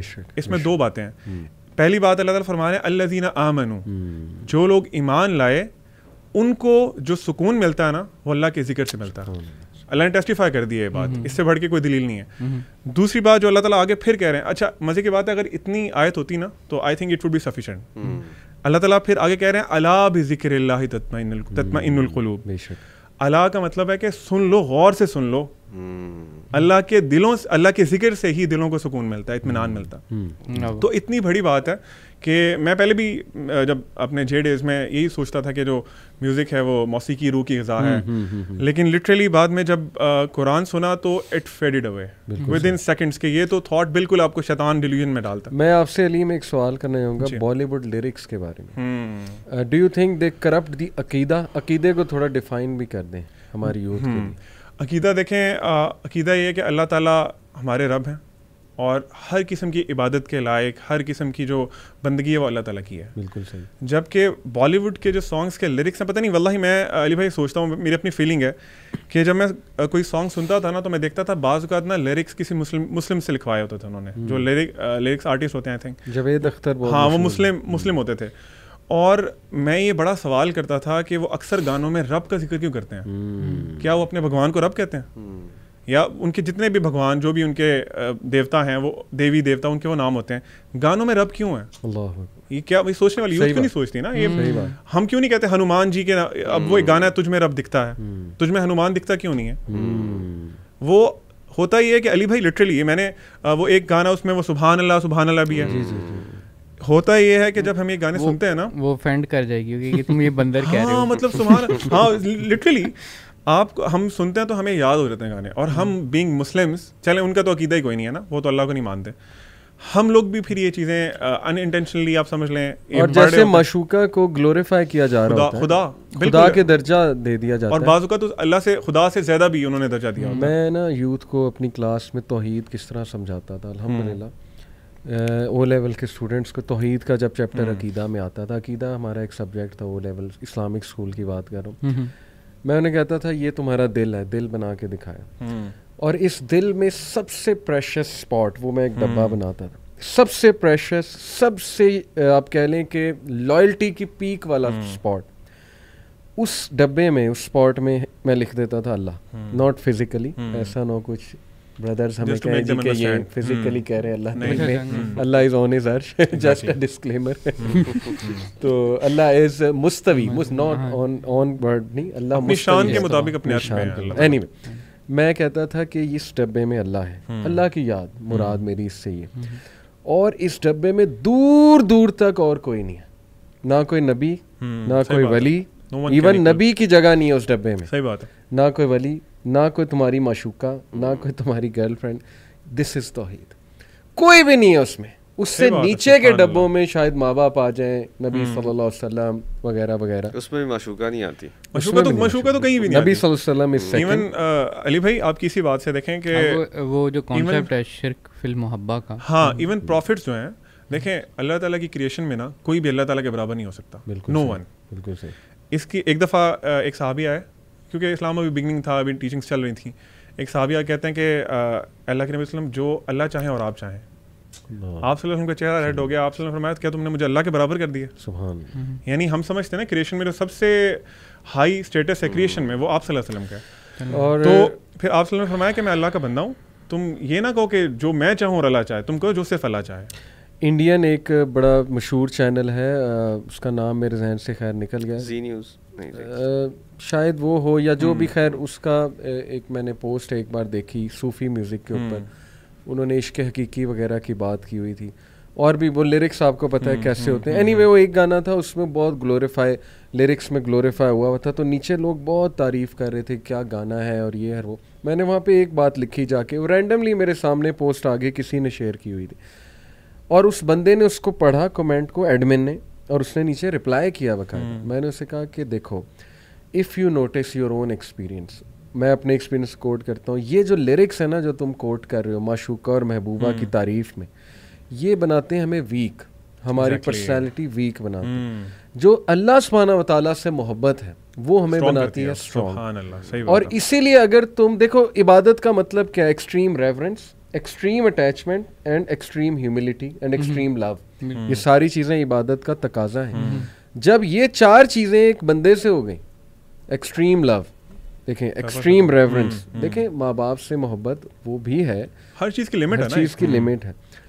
अब ये सारी चीज़ें आपने एक बंदे से अटैच कर दी, आप उसकी इबादत कर रहे हैं, सीधी सी बात। और ऐसा है यूथ जो है वो क्या गर्लफ्रेंड कुछ कह दे तो कैसे कैसे कहना मानते हैं, वो एक जोक भी बना हुआ है। और बड़ा कुछ देखें, अब ये सुसाइड वाला एलिमेंट आप देख लें, देखें सुसाइड पे बंदा पहुंचता कब है, ठीक है? आप देखें कि उस दिल के अंदर क्या हुआ हुआ है, वो कितना करप्टेड दिल हो गया हुआ है कि उसके अंदर उस बंदे का ज़िंदा रहना, उसका जो पूरी दुनिया है उसकी वो सारी कोई चीज़ है, यानी उसने एक किस्म का अपना यहाँ पर शिर्क हुआ है कि वो जो डब्बा है जिसमें अल्लाह ताला को होना चाहिए ना, वो जिसकी वजह से वो ज़िंदा है या अपने आप को ज़िंदा और अपनी लाइफ जहाँ से लेता है, उसकी जगह उसने एक क्रिएशन को डाल दिया, एक मशूका को डाल दिया, जिसको मर्जी डाल दिया, और वो, और अगर उसने उसे तोड़ दिया, ठीक है ना, तो वो उसका ख़त्म हो गया। तो हम अगर, मैं एक और चीज़ कहूँगा कि वो उस बच्चे का ना वो सुसाइड इतना बड़ा जुर्म नहीं है जितना अल्लाह ताला से शिर्क उसने किया, ये खैर ठीक है ना। वो उससे वो ये शिर्क फिल मोहब्बा का एक पूरा कॉन्सेप्ट है हमारा कि वो यही है कि आप अल्लाह ताला को उसके किसी क्रिएशन के बराबर कर देंगे। और इसकी हमारे पास बड़ी अच्छी एविडेंस हमारे पास मिलती है कि देखें जितने बड़े बड़े म्यूजिशियंस हैं, मेरा आपसे सवाल है कि वो सुसाइड क्यों करते हैं? बिल्कुल। अगर मैंने ऑनेस्टली स्पीकिंग कभी किसी कारी को ना जो बाअमल कारी हैं, कुरान को समझते हैं, उनको सुसाइड करते नहीं देखा। 8,000 10,000 रुपये उनके पास पर महीना होता है और वो उसमें बड़ा खुश होके और वो कुरान पढ़ते हैं, मज़ा आता है। ये लाखों करोड़ों में खेलने वाले म्यूजिशियन, सिंगर्स, ये सुसाइड क्यों करते हैं? मतलब अगर ये इतना ही अच्छा है, लॉजिकल, अगर आप लॉजिक्स के, ठीक है आप कहते हैं नहीं मैं नहीं मानता इन चीज़ों को, मुझे लॉजिक्स पे बात करें, आप इसका जवाब बताएं कि why do they commit suicide? इस फील्ड में कट थ्रोट इतना ज़्यादा है ना कि डिप्रेशन और स्ट्रेस का वो ऐसे शिकार हो जाते हैं कि even music doesn't help them, even music doesn't make them come out of that stress, because हसद, जेलसी, एक दूसरे की टांगे काटना। बिकॉज मैंने बैंड्स की वॉर देखी है ना, मैं खुद बैंड्स जब हमने बनाना शुरू किया, मैंने वो वॉर देख ली थी कि अंदर खाते क्या चलता है, किस तरह लेग कटिंग होती है, लेग पुलिंग नहीं कहूँगा, लेग कटिंग होती है लिटरली, तो वो डिप्रेशन में जाते हैं। और इनकी अली में सक्सेस वगैरह के लिए भी जो म्यूजिशियंस होते हैं, सिंगर्स होते हैं, शैतान का बड़ा हाथ है, इल्यूमिनाटी वगैरह। मैं बल्कि ऑडियंस को रिकमेंड भी करूंगा, रैशनल बिलीवर एक चैनल है यूट्यूब पे, सही, उनकी 2 एपिसोड्स हैं म्यूजिक पे, 18-18 20-20 मिनट की। उसमें उन्होंने एविडेंसेस दिए हैं कि how these singers are connected to these illuminatis and dark societies. उसका नाम है म्यूजिक एंड इल्यूमिनाटी, वो जरूर सर्च करके वो एपिसोड्स देखें आप लोग। बल्कि वो है नहीं द दीन शो, उस पे भी ना उन्होंने एक दफ़ा एक म्यूजिशियन को बुलाया था और वो उसमें बड़ी प्रोफाउंड एक बात करता है, वो ये कहता है कि मैं डर गया था, घबरा गया था ये देख के, मतलब यानी इससे पहले कि इस्लाम क्या कहता है हराम है हलाल है, वो कहता है कि मैं इनकी हरकतें और इनके अंदर देख के घबरा गया था कि शैतान को लिटरली वर्शिप करते हैं। गिव एंड टेक होता है ना, आप शैतान को, इसमें हम थोड़ी बात करें, मेरे पास कुछ चीज़ें हैं इल्यूमिनाटी एंड म्यूजिक की, जस्ट टू क्लोजिंग वो भी। पहले मैं कुछ स्टैटिस्टिक्स आपके साथ शेयर कर दूं, पुराने स्टैटिस्टिक्स हैं, अब तो पता नहीं क्या होंगे। Anyway, more than 1 million songs release every year. कितना काम हो रहा है इस industry, because obviously it brings money. बिल्कुल। आ जाके it's all about money. No one cares के सोसाइटी पे क्या इफेक्ट है, नो वन केयर्स इससे किसको स्ट्रेंथ मिलती है, क्या होता है. It's all about money. $18,000 पर सॉन्ग एवरेज में एक गाने पे इतना पैसा लग जाता है, अच्छे गाने पे जो हिट होता है. अच्छे गानों में एक गाना जो है वो मैं उसके लिरिक्स चाहूँगा, क्योंकि जो लोग आर्ग्यू करते हैं कि म्यूजिक हमें बड़ा स्ट्रेंथ दे रहा है, let's look at the lyrics. एक गाना shape of your body, shape of you, Ed Sheeran, क्या है ये? एड शीरन, एड शीरन, ये पता नहीं, जो भी. एनीवे उसका गाना इस वक्त टॉप पे है, बिलियन व्यूज इसके हैं.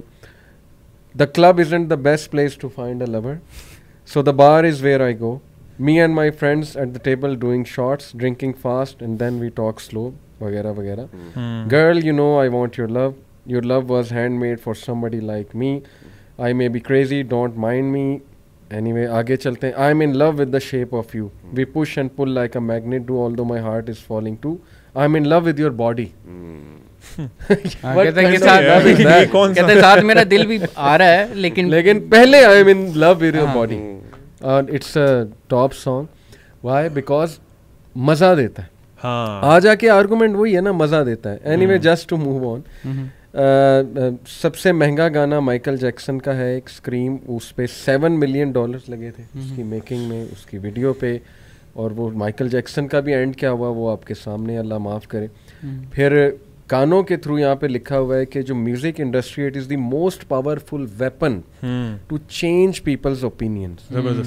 और फेमिनिज्म, जितनी भी इज़म्स और स्किज़म्स हैं, वो कैसे आए हैं? म्यूजिक के लिरिक्स से.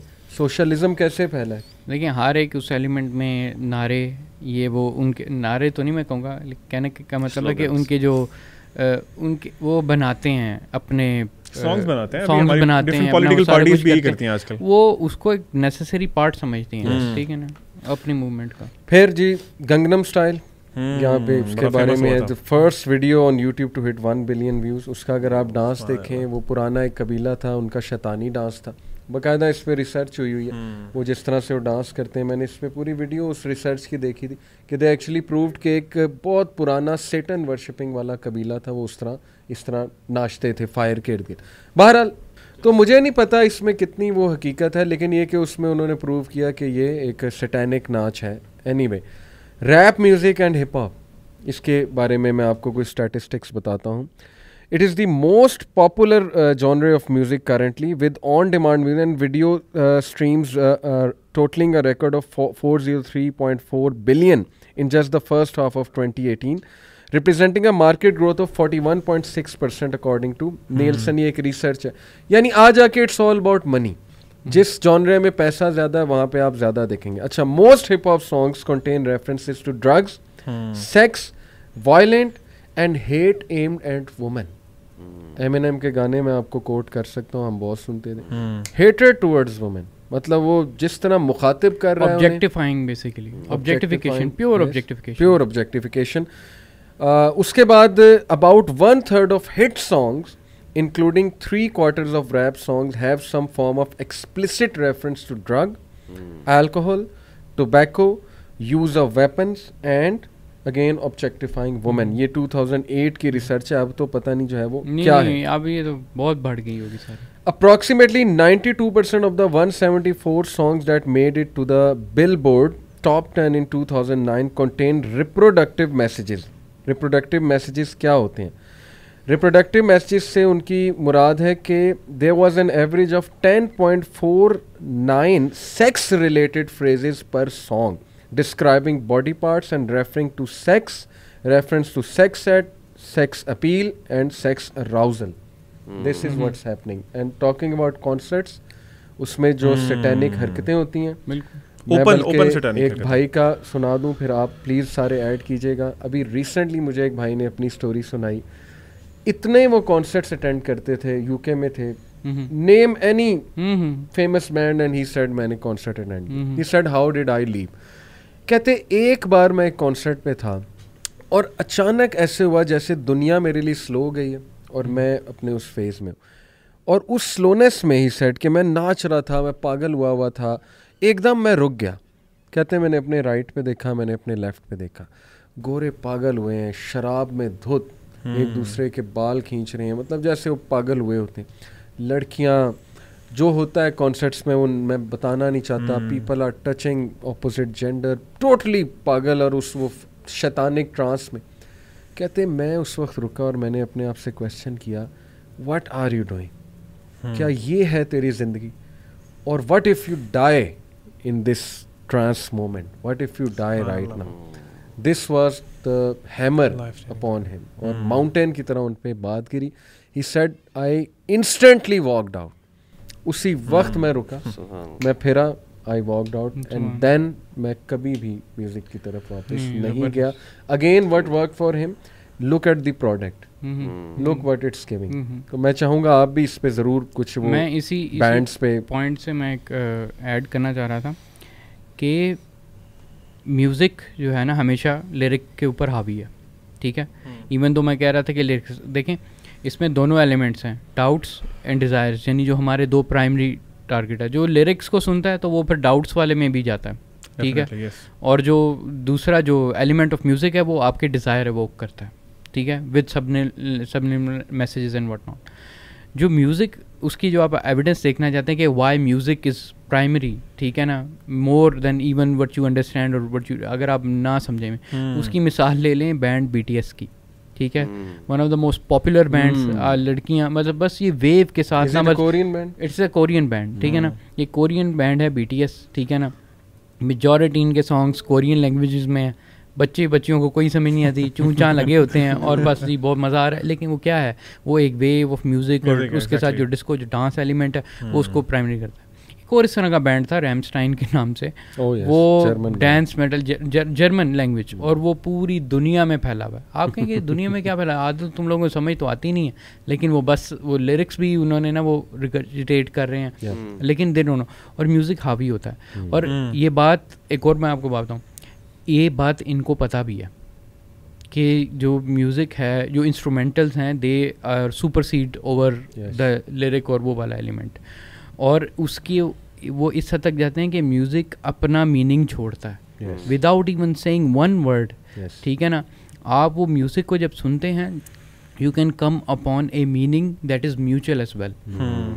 और इसमें मैं एक, मुझे याद है कि मैं जब खुद भी अपने आप को ये दिलासा दे रहा था, भाई मैं तो बड़े अच्छे लिरिक्स सुनता हूँ, ये करता हूँ वो करता हूँ, वो फिर बात झूठ निकली। और एक बैंड में सुनता था, कौन, उसके ना लिरिक्स मुझे, फिर मैंने गौर किया ना, फिर मैंने चीज़ों पर गौर और करना शुरू किया, तो उसने यहाँ पर लिखा हुआ है बाकायदा, वो पूरी प्रोसेस बताता है। कहता है कि a lonely life where no one understands you but don't give up because the music do, ठीक है ना, ठीक है, because the music do and it's reaching inside you forever preaching, ठीक है ना, so you your screams are a whisper, hang on, you are a twisted transistor.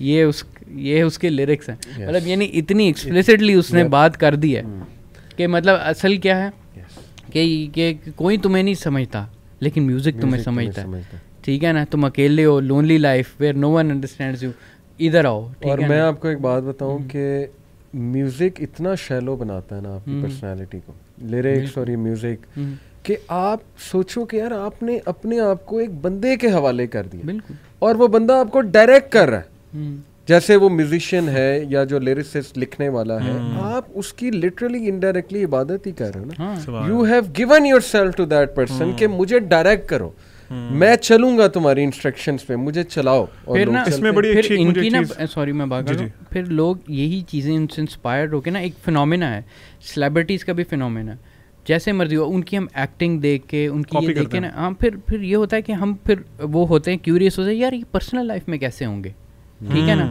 और फिर हम उनको फॉलो करते हैं। फिर उसमें से कोई अच्छा एलिमेंट अगर वो शो करेगा तो कहेंगे वाह ये बड़ा अच्छा आदमी है, और उसको वो मतलब हीरोफाई करने की कोशिश करेंगे, क्योंकि बंदा नेचुरली आइडियल्स भी ढूंढता है, ठीक है ना। और वो जब इन चीज़ों में देखता है तो वो उनको ना कोरिलेट करने की कोशिश करता है, तो वो इनमें भी आइडल्स फिर ढूंढेगा अपने।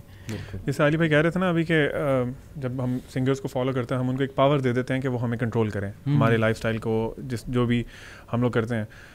कुरान में एक आयत है जिसमें शैतान ने ना अल्लाह ताला को जब चैलेंज किया था, तो उसमें अल्लाह ताला को उसने कहा था कि अल्लाह मैं जो तेरे बंदे हैं ना उन पे राइट साइड से भी आऊँगा, लेफ्ट साइड से भी आऊँगा, पीछे से भी आऊँगा, आगे से भी आऊँगा, और एक और नीचे से भी आऊँगा, और एक और आगे बात की थी कि मैं इनको ना घोड़े बना लूँगा, मैं इन पे, मुझे एग्जैक्ट अरबिक वर्ड भूल गया, मैं इन पे सवार होके ना इनको मिसलेड करूँगा। तो ये टिपिकल एग्जांपल है इस चीज़ की कि वो इतना हावी हो गए हम पे कि दे ड्राइव अस, जिधर चाहते हैं हम ले जाते हैं, घोड़े बन गए हम, घोड़े बन गए बिल्कुल।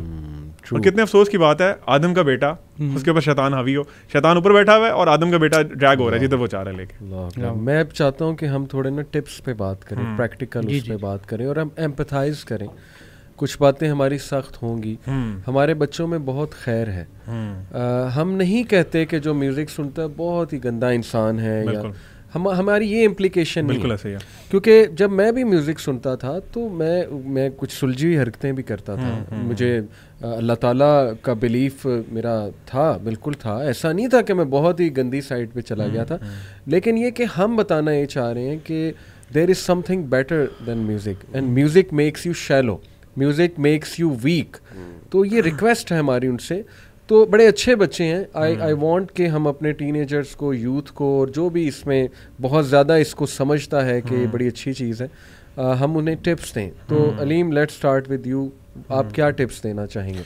अली भाई, मैं यूथ से कहूँगा सबसे पहले तो ना, जिस तरह हमारा पॉडकास्ट भी है वो भी देख रहे होंगे, तो म्यूज़िक के बारे में ना थोड़ा सा लर्न करें कि इसके डैमेजेस क्या हैं आपकी लाइफ में, ताकि आपको, क्योंकि जब आपको एक चीज़ के हार्म्स का पता होता है ना, जिस तरह अल्लाह ताला ने कुरान में भी ना जहन्नम की डिफरेंट डिपिक्शंस बताई हैं। सही। सूरत रहमान में भी और डिफरेंट सूरतों में भी जहन्नम में दरख्त इस तरह का होगा, ये इस तरह का होगा। हालांकि सिंपली जहन्नम का अल्लाह ताला बता दें तो वो भी सफिशेंट है, लेकिन आपको ना कन्विक्शन के लिए ना आपको थोड़ी रिसर्च करनी पड़ती है। तो आप एक तो सबसे पहले रिसर्च करेंगे म्यूज़िक के हार्म्स क्या हैं आपकी पर्सनैलिटी पे।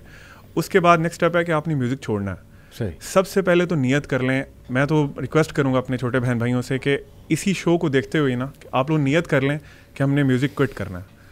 अपने फ़ोन से जितने सॉन्ग्स हैं वो डिलीट करें अभी, क्योंकि अगर आप डिले करेंगे ना तो शैतान का सबसे बड़ा जो हथकंडा है ना वो इंसानों को गुमराह करने में इस्तेमाल करता है, वो है डिले, प्रोक्रेस्टिनेशन। आज नहीं कल तौबा कर लेना, ठीक है, आज तुम ना डिलीट करो, कल कर लेना, आधे गाने आज कर दो, आधे कर लेना, डिफरेंट वो तवज्जुहात देगा, क्योंकि ही नोज़ अबाउट यू, आपकी वीकनेसेस का पता है। सबसे पहले इंटेंशन, नियत बनाएं आप कि मैंने छोड़ना है, फिर प्रैक्टिकल स्टेप्स लेना शुरू करें। और प्रैक्टिकल स्टेप में मैं समझता हूँ सबसे बड़ा स्टेप जो है वो है दुआ। अल्लाह ताला से दुआ करें, क्योंकि बाज़ औक़ात अली भाई एडिक्शन इतनी सीवियर होती है, जिस तरह हमास भी बता रहा था कि आप ना अकेले अपने ही बल बोते पे शायद नहीं छोड़ पाते, आपको अल्लाह ताला की हेल्प तो ज़रूर चाहिए इस काम को छोड़। एडिक्शन इतनी गंदी है इसकी कि इसको छोड़ने में आपको अल्लाह की हेल्प चाहिए। अल्लाह से दुआ करें। उसके बाद ये है कि आप रिपेंट करें। आपने अभी ना शो में मेंशन किया था कि हम अल्लाह ताला माफ़ कर देते हैं, बिल्कुल अल्लाह ताला माफ़ करते हैं और बहुत ज़्यादा माफ़ करने वाले हैं, लेकिन हम इसको ना टूल ना बनाएं एक। सही। हम ये ना समझें कि ठीक है यार अल्लाह मुझे माफ़ कर देगा, मैं सारी ज़िंदगी, अल्लाह ने तो माफ़ कर ही देना। मैंने बहुत से लोगों को एक ऐसे सुना है कि यार ठीक है मैं कर रहा हूँ ना भाई, अल्लाह माफ़ करने वाला, अल्लाह माफ़ कर देगा। इसमें ना देखें, एक स्कॉलर कहते थे कि आप ना अल्लाह ताला के साथ नाउज़ुबिल्लाह प्ले करने की कोशिश ना करें, डिसीव करने की कोशिश ना करें। आपने सारी ज़िंदगी एक तरह गुजारी है एंड यू आर अज्यूमिंग कि मैं ऑन द डेथ बेड मुझे ला इलाहा इल्लल्लाह मिल जाएगा, तो ये बड़ी कंट्रेरी सी बात है। हम आजकल वीडियोस भी डिफरेंट देखते हैं सोशल मीडिया पे। अल्लाह ताला, जो लोग नेक होते हैं, जो लोग छोड़ते हैं इन चीज़ों को, अच्छाई के रास्ते पे आते हैं, उनका जो इख्तिताम होता है ना, वो अल्लाह ताला, मैं वल्लाही अली भाई इतना इंस्पायर हो रहा था ना देख के कि हम ताबीन का, पुराने सलफ़ का सुनते थे कि उनकी मौत हुई तो ला इलाहा इल्लल्लाह पे हुई। अब तो इस सेंचुरी में इतने फितनों में भी ऐसी वीडियोस मौजूद हैं इंटरनेट पे, लोग सजदे में उनकी रूह चलेगी। एक मैं अभी रिसेंटली सुन रहा था, वो इमाम है, खुतबा दे रहे हैं, उन्होंने खुतबे में जो अरबिक अल्फाज है ना, उन्होंने कहा ला इलाहा इल्लल्लाह और वो गिर गए। तो आप अपनी ज़िंदगी ऐसी गुजारें, चेंज करें, तौबा करें, अभी से करें, इसी वक्त तौबा करें अल्लाह से कि अल्लाह मैं सिर्फ़ और सिर्फ I just want to see your face, मैं आपके चेहरे के लिए, अल्फाज कहें अल्लाह मैं आपके चेहरे के लिए ना म्यूज़िक छोड़ रहा हूँ आज से। एंड वल्लाही मैं कसम खा के कहता हूँ, मेरा अपना एक्सपीरियंस, अल्लाह ताला आपको इतनी अच्छी रिप्लेसमेंट देंगे ना, स्ट्रेंथ देंगे। आप तो मतलब इतनी स्ट्रेंथ होती है कि एक अकेला इंसान जो है ना, वो पता नहीं कितने लोगों पे हावी हो जाता है। ये पुरानी कहानियाँ नहीं है, ये आज भी ऐसे ही होता है। आपने अभी इंडियन वो जो लड़की देखी थी जो उनके जो कॉलेज में हिजाबी थी, वो अल्लाह अकबर का नारा लगा रही थी, क्या उसके पास फिजिकल पावर क्या थी, वो कहाँ से आई इतनी स्ट्रेंथ। तो तौबा करें। इसके बाद अगला पॉइंट जो मैं कहूँगा कि वो है कि रिप्लेसमेंट ढूंढें आप। यानी जब भी आपने किसी हैबिट को रिप्लेस करना होता है ना, बुरी हैबिट को, तो आपको कुछ अच्छा शुरू करना पड़ता है, क्योंकि वो एम्प्टी स्पेस क्रिएट हो जाती है। तो फिर आप दोबारा चांसेस होते हैं कि अगर आपने कोई रिप्लेसमेंट नहीं उसकी की तो आप दोबारा चले जाएंगे वहाँ पे। रिप्लेसमेंट में सबसे बेहतरीन रिप्लेसमेंट कुरान ही है। यानी कुछ लोग समझते हैं कि नहीं यार मुझे समझ नहीं आता कुरान। अच्छा, मज़े की बात है, मेरा अपना एक्सपीरियंस आप लोग भी शेयर करिएगा कि कुरान का जो अरबिक में सुनने का मज़ा है ना, वो ट्रांसलेशन के साथ मज़ा नहीं आता वो वाला। तो उसके लिए अब जाहिर सी बात है स्टेप बाय स्टेप आपने चलना है। यूट्यूब चैनल रिकमेंड करेंगे? मैं चैनल्स भी रिकमेंड करता हूँ। आप उसका हल ये है कि पहले आप एक दफ़ा ना 1 या 2 दफ़ा पूरा तर्जमा गो थ्रू कर लें। अब तो यूट्यूब पे ऐसा तर्जमा भी है जिसमें अरबिक नहीं है, सिर्फ तर्जमा है, जो आपको सूट करता है, जो आपको ज़्यादा अपील करता है। आप पूरा कुरान तर्जमे से सुन लें, पढ़ लें 1-2 दफ़ा। जो मैं वो बता रहा हूँ जो मैंने भी किया था, ये मेरा अपना एक्सपीरियंस भी है। उसके बाद ये होता है कि मैंने अली भाई कहीं से प्रॉपर जिसे कहते हैं ना कुरान की ट्रांसलेशन नहीं मैंने सीखी, लेकिन अल्लाह का शुक्र है अब कोई आप आयत बोलते हैं तो मुझे अल्हम्दुलिल्लाह समझ आए थे कि वो क्या। उसकी रीज़न यही थी कि मैंने तर्जुमे से कुरान सुना मल्टीपल टाइम। उसके बाद आप साथ साथ ना डिफरेंट कुर्रा सुने। मैं कुछ कुर्रा तो मेंशन करता हूँ, आप लोग लिटरली जैसे कहते हैं ना कि इवन नॉन मुस्लिम्स को जब वो सुनाया गया ना तो वो आंखों में आंसू आ गए। सोशल एक्सपेरिमेंट्स यूट्यूब पे सर्च करें आप, कुरान सोशल एक्सपेरिमेंट्स आपको मिल जाएंगे। शेख मिशारी राशिद हैं, ठीक है। इसके अलावा जिस तरह माहिर अल-मोक्कली, ठीक है। इसके अलावा शेख इदरीस अबकर हैं, और भी बहुत से कुरान, अबू बकर शातरी, आप लोग भी रिकमेंड कीजिएगा अपनी playlist. Mohammed Al Kurdi, Arad Al Kurdi जो हैं, तो आप उनकी तिलावत सुनना शुरू करें। आप स्टार्ट इस तरह करें कि इमोशनल रेसिटेशन, तो आगे कारी का नाम लिख लें, वैसे कुरान रेसिटेशन लिख लें। ज़बरदस्त। ये मेरे लिए बड़ा इसने हेल्प किया था, क्योंकि मेरे लिए ये था कि यार एक बंदा एक कलाम को सुन के रो रहा है ना, तो there is something very serious about that.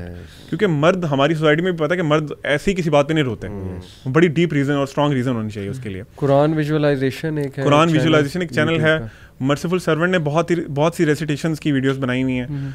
आप कुरान को सुनना शुरू करें, उसको अपना डेली लाइफ कंपेनियन बनाएं। मलेशियन एक चैनल है अम्मार टीवी, उसको चेक आउट करें, AMMAR TV। उसमें मलेशियन या इंडोनेशियन कारीज हैं, बड़े अच्छे स्टाइल से ना पढ़ते हैं। तो आप ये कुरान की रेसिटेशन सुनेंगे इंशाल्लाह, इसको अपना लाइफ का पार्ट बनाएं, तो इंशाल्लाह अल्लाह ताला आपको बचा लेंगे, म्यूजिक से बचा लेंगे, और फिर आपको नफरत हो जाएगी। क्विकली आप दोनों कुछ टिप्स के आई बिलीव अलीम भाई ने सारे पॉसिबल सॉल्यूशंस दे दिए हैं। एक चीज़ मैं ऐड करना चाहूँगा कि यूथ को ना अपना एंड सामने रखना है, वो एंड अपना कैसा चाहते हैं। जैसे मैंने पहले भी वो मेंशन किया था वाक़या, मैंने खुद मतलब इस चीज़ ने मुझे हेल्प किया छोड़ने में ना म्यूज़िक। मैं अपना एक्सपीरियंस शेयर करना भूल गया था, वो भी मैं जल्दी से बता देता हूँ। मैं ट्रैवल कर रहा था सऊदीया से ना पाकिस्तान, और म्यूज़िक सुन रहा था, और अचानक ना वो एयर टर्बुलेंस स्टार्ट होगी जहाज़ में, और everyone around me started to say कलमा, और मेरे तो हाथ से पसीने छूट गए। और वो मोमेंट था जब मेरे अंदर फ़्लाइट फोबिया आ गया था। और इसके अलावा भी बहुत से मौके हैं, ऐसे इंसिडेंट्स हैं जिन्होंने मुझे हेल्प किया म्यूज़िक छोड़ने में। तो वो मुझे अपना एंड नज़र आ रहा था, और मैंने अल्लाह से वादा किया, अल्लाह आज बचा लें इंशाल्लाह, अपनी जो ज़िंदगी डायरेक्शन है ना मैं सीधी कर लूँगा। तो एंड अपना हमेशा जहन में रखें। और यस, बाकी तो अल्हम्दुलिल्लाह अलीम भाई ने सारा आपको बता दिया। एक हमने वही बात हुई है जो कि अब्दुल अलीम भाई ने की, लेकिन इसमें एक चीज़ हमने इस्टेब्लिश किया कि this is exactly similar to a drug, ठीक है। exactly. और उसमें एडिक्शन होती है। एडिक्शन को छोड़ने के ना 2 मेजर प्रोसेसेस होते हैं। एक प्रोसेस होता है कि you have to immediately cold turkey and cut off it, ठीक है ना। आपको अपने अंदर पूरी वो स्ट्रेंथ लेके आनी होती है, और अपने फुल विल पावर के बाद उसको कट ऑफ कर देना, ठीक है। और फिर अल्लाह से दुआ करनी, मांगनी है, जो कि उन्होंने बताया। और दूसरा तरीका जो है, जो कि मैंने बाकियों के लिए मेनली कट ऑफ ही बेस्ट ऑप्शंस होती हैं, लेकिन कुछ जो डीप अंदर घुसे होते हैं ना, उनके लिए टेपरिंग चलती है। लेकिन वो टेपरिंग किस तरह चलती है? वो ये होती है कि बेसिकली आप रिप्लेस करें, रिप्लेसमेंट को पहले लें। मेरी भी यही रिकमेंडेशन है कि अगर कोई बंदा उस तरीके से फंसा हुआ है ना, और उनको कुरान की और अल्लाह ताला की आवाज़ें डिस्टर्ब करती हैं, उसको पेनफुल करती हैं, तो उसको उस मौके पे उसे चाहिए कि वो फोर्सफुली उसे सुनना शुरू कर दे, और वो बस सुनी जाए। इवेंचुअली वो ये होगा कि उस बंदे के अंदर वो शिफ्ट पैदा हो जाएगा, और उसमें कैपेसिटी आ जाएगी। वो खुद ब खुद ही बाय चॉइस जो है वो इस तरफ आना शुरू हो जाएगा। और इस तरीके से जो है ना, मतलब ये दूसरा का असर भी होता है ना, असर होता है, सुनते जा रहे हैं, वो आपको ना क्लीन करता है, वो बिल्कुल धोता है, आपको क्लीन करता है, और इस तरह वो आपको ना इजीली जो है ना आपको उस ट्रांजिशन में ले जाएगा towards where you want to go, ठीक है। और आपकी बात में मैं आपकी स्टोरी में ऐड करना चाह रहा था एक मज़ेदार वाक़या। वो ये था कि ना एक बस जा रही थी, मेरा कज़न उसमें जा रहा था, कह रहा था कि वो ना मतलब यानी स्कूल ट्रिप था, क्या ट्रिप था। एनी हाउ उन्होंने सारे बच्चों ने ना फजूल चीज़ें लगाई हुई हैं मोबाइल फ़ोन पे, किसी ने मुजरे लगाए हुए हैं, किसी ने वो लगाया हुआ है, और वो मरी जा रहे हैं। एकदम से मौका आया कि वो ना बस जो है ना वो सारे शुगल मेला और म्यूज़िक जैसे ही ना इस तरह करके वो टिल्ट हुई बस और 2 पहियों पे खड़े मतलब यानी उठी और फिर जाके स्लैम की, उस वक्त सारे खामोश हो गए, ठीक है ना। और कहता कि फिर उसके बाद सारे रेस्ट ऑफ द ट्रिप ना नाते चल रही हैं, कुरान चल रहे हैं। यानी आपके नेचर में अल्लाह ने वो चीज़ रखी है कि सीधे हो जाओ, सीधे हो जाओ। तो एक चीज़ अली भाई मैं लास्ट ऐड कर दूँ, बहुत सी यूथ ना ये सवाल करेंगे जी अच्छा चले मैंने तो छोड़ दिया म्यूज़िक, यूनिवर्सिटी में इवेंट्स होते हैं, फंक्शंस होते हैं, वहाँ म्यूज़िक लगा होता है, मैंडेटरी पार्ट है वहाँ का, मॉल्स में जाते हैं वहाँ म्यूज़िक है, होटल्स में जाते हैं, रेस्टोरेंट्स में जाते हैं वहाँ म्यूज़िक है, तो वहाँ हमें क्या करना चाहिए? तो मैं समझता हूँ कि देखें आप ना अपने जो गैदरिंग्स आप अवॉइड कर सकते हैं ना वो तो अवॉइड करें ना। देखिए अल्लाह ताला फरमाते हैं ना कि तुम्हारे जो एक तुम्हारी कैपेसिटी से ज़्यादा अल्लाह मुकल्लिफ नहीं बनाएंगे। बिल्कुल ठीक। यानी एक जगह है जहाँ आपका जाए बगैर गुजारा ही नहीं। अब देखें फॉर एग्जांपल कोई कॉन्सर्ट हो रहा है यूनिवर्सिटी में, तो आपको क्या सवाब मिलना वहाँ जाके? अगर आप नहीं जाएंगे तो ये तो नहीं होगा यूनिवर्सिटी आपको एक्सपेल कर देगी, नहीं जी आप जाएँ, निकल जाएँ यहाँ से। तो द पॉइंट इज़ कि जिन इवेंट्स को जहाँ पे म्यूज़िक है, जिन मॉल्स में है, अगर आपको ऑल्टरनेटिव कहीं मिल रहा है, कोई ऐसा मॉल भी है जहाँ पे म्यूज़िक नहीं है, तो why don't you go there? आप रेस्टोरेंट्स ऐसे हैं उनसे रिक्वेस्ट करें, हम लोग जाते हैं, आपको पता है हम लोग जाके उनसे रिक्वेस्ट करते हैं और वो बंद कर देते हैं, म्यूजिक ऊंचा कर दें। अगर बंद नहीं करते तो हम चले जाते हैं, वहाँ से चले जाते हैं। लेकिन ये बल्कि हम सब के एक्सपीरियंस में मैं आपको बता दूं कि अगर आप समझते हैं, हम हर दफ़ा जाके ना उनसे रिक्वेस्ट करते हैं स्लो कर दें, बंद कर दें, मेनली बंद कर दें, और वो कर देते हैं, ठीक है ना, और कई कंप्लाई करेंगे। देखें जितना हम करना चाहेंगे तो अवॉइड हो सकता है। देखें जितना हम ये सारे मिलके डिमांड करेंगे ना ऐसा रेस्टोरेंट से, तो वो खुद ही लर्न करेंगे कि ये एक प्रॉपर उनकी डिमांड है। लेकिन शादी के इवेंट्स के बारे में आपका क्या ख्याल है? देखें वो स्ट्रॉन्ग स्टांस लेना पड़ता है, आप यू शुड वॉक आउट। मैं ये कहता हूँ कि आप चलो ताल्लुक टूटने का अगर डर है कि नहीं जाएंगे तो ये तो ग्रज पैदा हो जाएगा, आप चले जाएं, but when the music is playing you walk out. किसी को साथ पकड़ ले, आओ यार बाहर बातें करने चलें, ताकि उन्हें मैसेज जाए ये अंदर क्यों नहीं बैठा। जबरदस्त, वेरी नाइस, बड़ा स्ट्रॉन्ग मैसेज है कि ये बंदा मेरा मेहमान अंदर क्यों नहीं बैठा, तो उन्हें मैसेज जाएगा। मेरा इस पे एक्सपीरियंस भी है कि मुझे एक शादी पे इन्वाइट किया गया, तो मैंने अपनी अम्मी से कह दिया कि आप ना उनसे रिक्वेस्ट कर दें कि ना म्यूज़िक, एक तो देखें हम मौलवी हैं, लोगों को पता मौलवी हैं और वो ऑलरेडी उनको पता होता है मौलवी हैं, तो यार ये ना इन्होंने नहीं करना इस तरह। तो उन्होंने स्पेसिफिकली मुझे भी इन्वाइट किया था कि उसको ज़रूर लेके आना, क्योंकि उन्हें था कि शायद ये ना आए शादी में। तो मैंने रिक्वेस्ट की अम्मी से कि उनसे कह दें कि ना म्यूज़िक होगा तो मैं नहीं आऊँगा, और बड़े प्यार से। और वाकई ऐसा हुआ, मेरे जाने से पहले म्यूज़िक लगा हुआ था, जितनी देर में हमारा उन्होंने म्यूजिक बंद किया रखा। एक दफ़ा गलती से भी किसी ने ऑन कर दिया, उन्होंने जाके फौरन बंदे को बताया यार नहीं म्यूजिक बंद कर। तो आप थोड़ा सा स्टैंड लेते हैं ना, तो मेरा ख्याल है कि it can be dealt with. अल्हम्दुलिल्लाह, जज़ाकल्लाह इख़वान। मैं कुछ यूथ को फाइनल मैसेज देना चाहूँगा हमारी डिस्कशन का क्रक्स। देखें, मैं अपने आप को देखूँ, जब मैं एक टीनेजर था मेरे क्या आर्गूमेंट्स होते थे। Music was life for me. एक दौर में 200 GB कलेक्शन थी, 2005 की बात है, और वो लोग हैरान होते थे यार, GBs 50 GB 20 GB सुना हुआ था लोगों ने, 200 GB वो एक्सटर्नल हार्ड डिस्क हम परचेज़ करते थे। You name it, every genre मैंने म्यूज़िक का सुना हुआ, ऑलमोस्ट बहुत कुछ गाने होते थे हमारे पास। तो देखें 4-5 चीज़ें मैं कहना चाहूँगा हमारे नौजवानों को, हमारी यूथ को, कि नंबर 1 अपने क्राइटेरियाज ठीक करें। इतना वीक, इतने शैलो ना हो कि just because something is famous that doesn't mean कि आप वो चीज़ में फॉल कर जाएं, बिकॉज दज्जाल विल बी वेरी फेमस, तो फिर तो बंदा उसको भी फॉलो करेगा, फिर तो आप उसमें भी ट्रैप में गिर जाएंगे। This should not be a criteria. जैसे आपने वो बैंड, कोरियन बैंड का नाम लिया, वो हर दूसरा बच्चा O level A level BTS, और ये 1 बिलियन व्यूज़ आ गए हैं। अभी वो को बता रहा था जी, कोक स्टूडियो का गाना न्यूज़ आ रही थी, वो पता नहीं 100 मिलियन व्यूज़ रीच कर चुका है, पसूड़ी के क्या गाना है। तो वो खैर डिमोनिक ट्यून्स उनकी होती है। एनीवे, तो this should not be your criteria. Music is giving me purpose, ये दूसरा आर्गुमेंट होता है। You are saying this because right now you haven't tested और सीन अ बिगर पर्पज। जैसे मैं था कि म्यूजिक ड्राइव्स मी, अभी कुरान मैंने देखा ही नहीं था, जैसे कुरान मेरे सामने है तो इट कोलैप्स्ड, वो बबल टूट गया, ख़त्म हो गया। तो तीसरी बात वो कहते हैं कि म्यूज़िक का रिजल्ट बहुत अच्छा है, इसको मैं काउंटर कर सकता हूँ रिसर्चेस के थ्रू आउट हिस्ट्री। म्यूज़िक का रिजल्ट ज़्यादा बैड रहा है।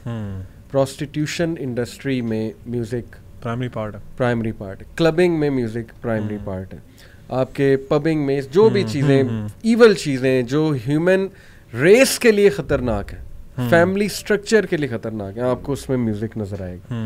और कितने लोग हैं जो म्यूज़िक से ड्राइव होके दूसरों को मर्डर कर देते हैं, किल कर देते हैं, क्या क्या डिसऑर्डर्स पाल लेते हैं। तो देखिए वही बात है, अल्लाह ने कहा ना शराब के कुछ फ़ायदे भी हैं, कुरान की आयत है, लेकिन इसके नुकसानात ज़्यादा। चलो आपके for the sake of accepting your argument, for the sake of, even though मैं उनको भी रिजेक्ट करता हूँ, मान लेते हैं जी इसके कोई फ़ायदे हैं, कितने हैं गिनाएं मुझे। मैं चैलेंज करता हूँ, मेरे सामने किसी म्यूजिशियन को बिठाएं, मैं उससे पूछूंगा कि how music has help you. मैं इंटरव्यू लेने के लिए तैयार हूँ, मेरा ये चैलेंज है। एनीवे, तो लुक टू दीज थिंग्स, थोड़ा सा अपना माइंड खोलें, दूसरी साइड को इंशाल्लाह करें आप। और सबसे बड़ी बात वो जो अलीम आपने की थी कि मुसलमान के लिए इनफ है कि मेरे अल्लाह ने और मेरे नबी ने एक बात को मना कर दिया, तो that's it, chapter closed. They know इसके क्या नुकसान आते हैं, और हमारे out of their sincerity, extreme love for us, अल्लाह ने कहा कि तुम्हारा जो नबी है वो तुम्हारे लिए कंसर्निंग है। सूरह तौबा की आयत है ना कि वो तुम्हारे लिए, उसको दर्द फील होता है तुम्हारे नबी को। तो क्यों आपको समझ नहीं आ रही? डॉक्टर के कहने पे आप कुछ हलाल चीज भी छोड़ देते हैं। डॉक्टर कहते हैं मिठाई छोड़ दो तुम्हें डायबिटीज ना हो जाए, छोड़ देंगे, आप छोड़ देंगे। नबी सल्लल्लाहु अलैहि वसल्लम की हदीस आपके सामने आ रही है, तो इसलिए ये चीज़ें हमारे लिए काफ़ी होनी चाहिए। अल्लाह ताला हमारे यूथ को जिनमें बड़ा पोटेंशियल है हिदायत दे, ऑल्टरनेटिव्स की तरफ आए। वाईसी एक जीती जागती अल्हम्दुलिल्लाह मिसाल है। अली के व्लॉग्स मैं रेफ़र करना चाहूँगा, कोई म्यूज़िक यूज़ नहीं होता, नो म्यूज़िकल इंस्ट्रूमेंट्स, हमारी शॉर्ट मूवीज़ हैं, नो म्यूज़िक यूज़, लोग देखते हैं अल्हम्दुलिल्लाह। आप पाकिस्तान की सारी इंडस्ट्री हमें दे एंटरटेनमेंट, हम आपको रिवैम्प करके देंगे, कोई म्यूजिक नहीं चलेगा। तो मैंने आप देखें, पीपल विल लव इट। मजे की बात है, एक ब्रांड है, ज़िया भाई ने शेयर किया था उनका ऐड। उनका ऐड इस तरह का है कि वो उसमें ना कोई म्यूजिक है अली भाई, और ना उन्होंने कोई गैर शहरी चीज़ दिखाई है, और उन्होंने अपना पूरा मैसेज भी दे दिया। बड़ा मशहूर ब्रांड है। तो मतलब if you want to do the things तो बिल्कुल राइट वे है। ऐसा नहीं है कि आप बिल्कुल कहें कि डार्क टनल है, मुझे कुछ नजर ही नहीं आ रहा, मैं तो इसके बगैर रह ही नहीं सकता। तो ये अल्लाह गिव स्ट्रेंथ, अल्हम्दुलिल्लाह। तो ये है। जज़ाकल्लाह ब्रदर्स, बहुत अच्छा लगा। और आपकी पर्सनालिटीज़ भी मैंने आज जज की, music type of music used to listen, because it defines personalities a lot. अल्लाह ताला हम सबको इस्तकामत दे, हिदायत दें, और हमारी यूथ को अल्लाह ताला भी हिदायत दें, विजन दें, एनलाइटनमेंट दें। आमीन सुमा आमीन। जज़ाकल्लाह। अस्सलाम वालेकुम। अच्छा अली भाई, मैं जिस तरह मैंने कुर्रा के नाम बताया ना, तो मैं अभी कुछ क्लिप्स जो है ना वो ऐड करता हूँ इस वीडियो में। तो I will humbly request youth कि आप लोग बिल्कुल अनबायस्ड होके हेडफोन्स लगा लें and just listen to these words of अल्लाह सुब्हानहू व तआला। आपको नहीं समझ आ रहा, आप फिर भी सुने ज़रा इन्हें, और फिर ज़रा अपने आप से ना अकेले बैठ के सवाल करें कि क्या ये कुरान बेहतर है या जो म्यूज़िक आप अभी सुन रहे थे थोड़ी देर पहले वो बेहतर है। बिल्कुल ऑनेस्ट होकर आपने करना है, इंशाल्लाह you will find the difference. और आपको definitely I will definitely guarantee कि आप जो है ना म्यूज़िक छोड़ने में काफ़ी हेल्प करेगा आपकी इंशाल्लाह। वमिन आयातिही अन खलक़कुम मिन तुराबिन थुम्मा इज़ा अंतुम बशरुन तंतशिरून। वमिन आयातिही अन खलक़ लकुम मिन अनफुसिकुम अज़वाजन लितस्कुनू इलैहा वजअल बैनकुम मवद्दतन वरहमह इन्न फी ज़ालिक लआयातिन लिक़ौमिन यतफ़क्करून। वमिन आयातिही खल्क़ुस समावाति वल अर्दि वख्तिलाफु अलसिनतिकुम व अलवानिकुम इन्न फी ज़ालिक लआयातिन लिलआलिमीन। वमिन आयातिही मनामुकुम बिल्लैलि वन्नहारि वब्तिगाउकुम मिन फ़द्लिहि इन्न फी ज़ालिक लआयातिन लिक़ौमिन यस्मऊन। वमिन आयातिही युरीकुमुल बर्क़ ख़ौफ़न व तमअ वमिन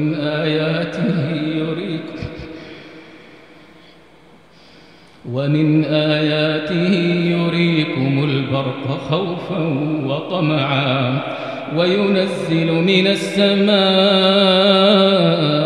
माअन फयुह्यी बिहिल अर्द बअद मौतिहा वयुनज़्ज़िल मिनस समाई माअन फयुह्यी बिहिल الأرض بعد موتها إن في ذلك لآيات لقوم يعقلون. فإذا نفخ في الصور فلا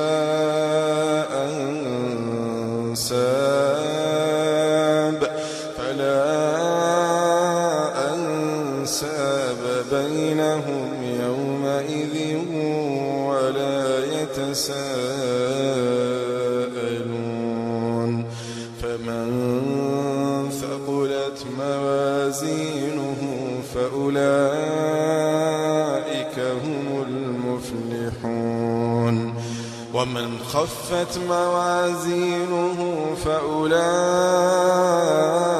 الذين خسروا أنفسهم في جهنم خالدون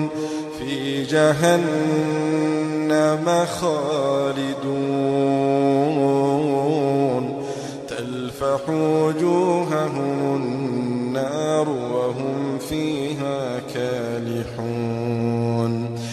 ألم تكن آياتي تتلى عليكم فكنتم بها تكذبون.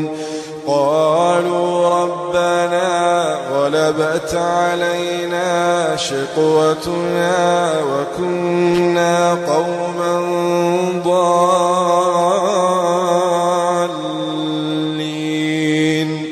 ربنا أخرجنا منها فإن عدنا فإنا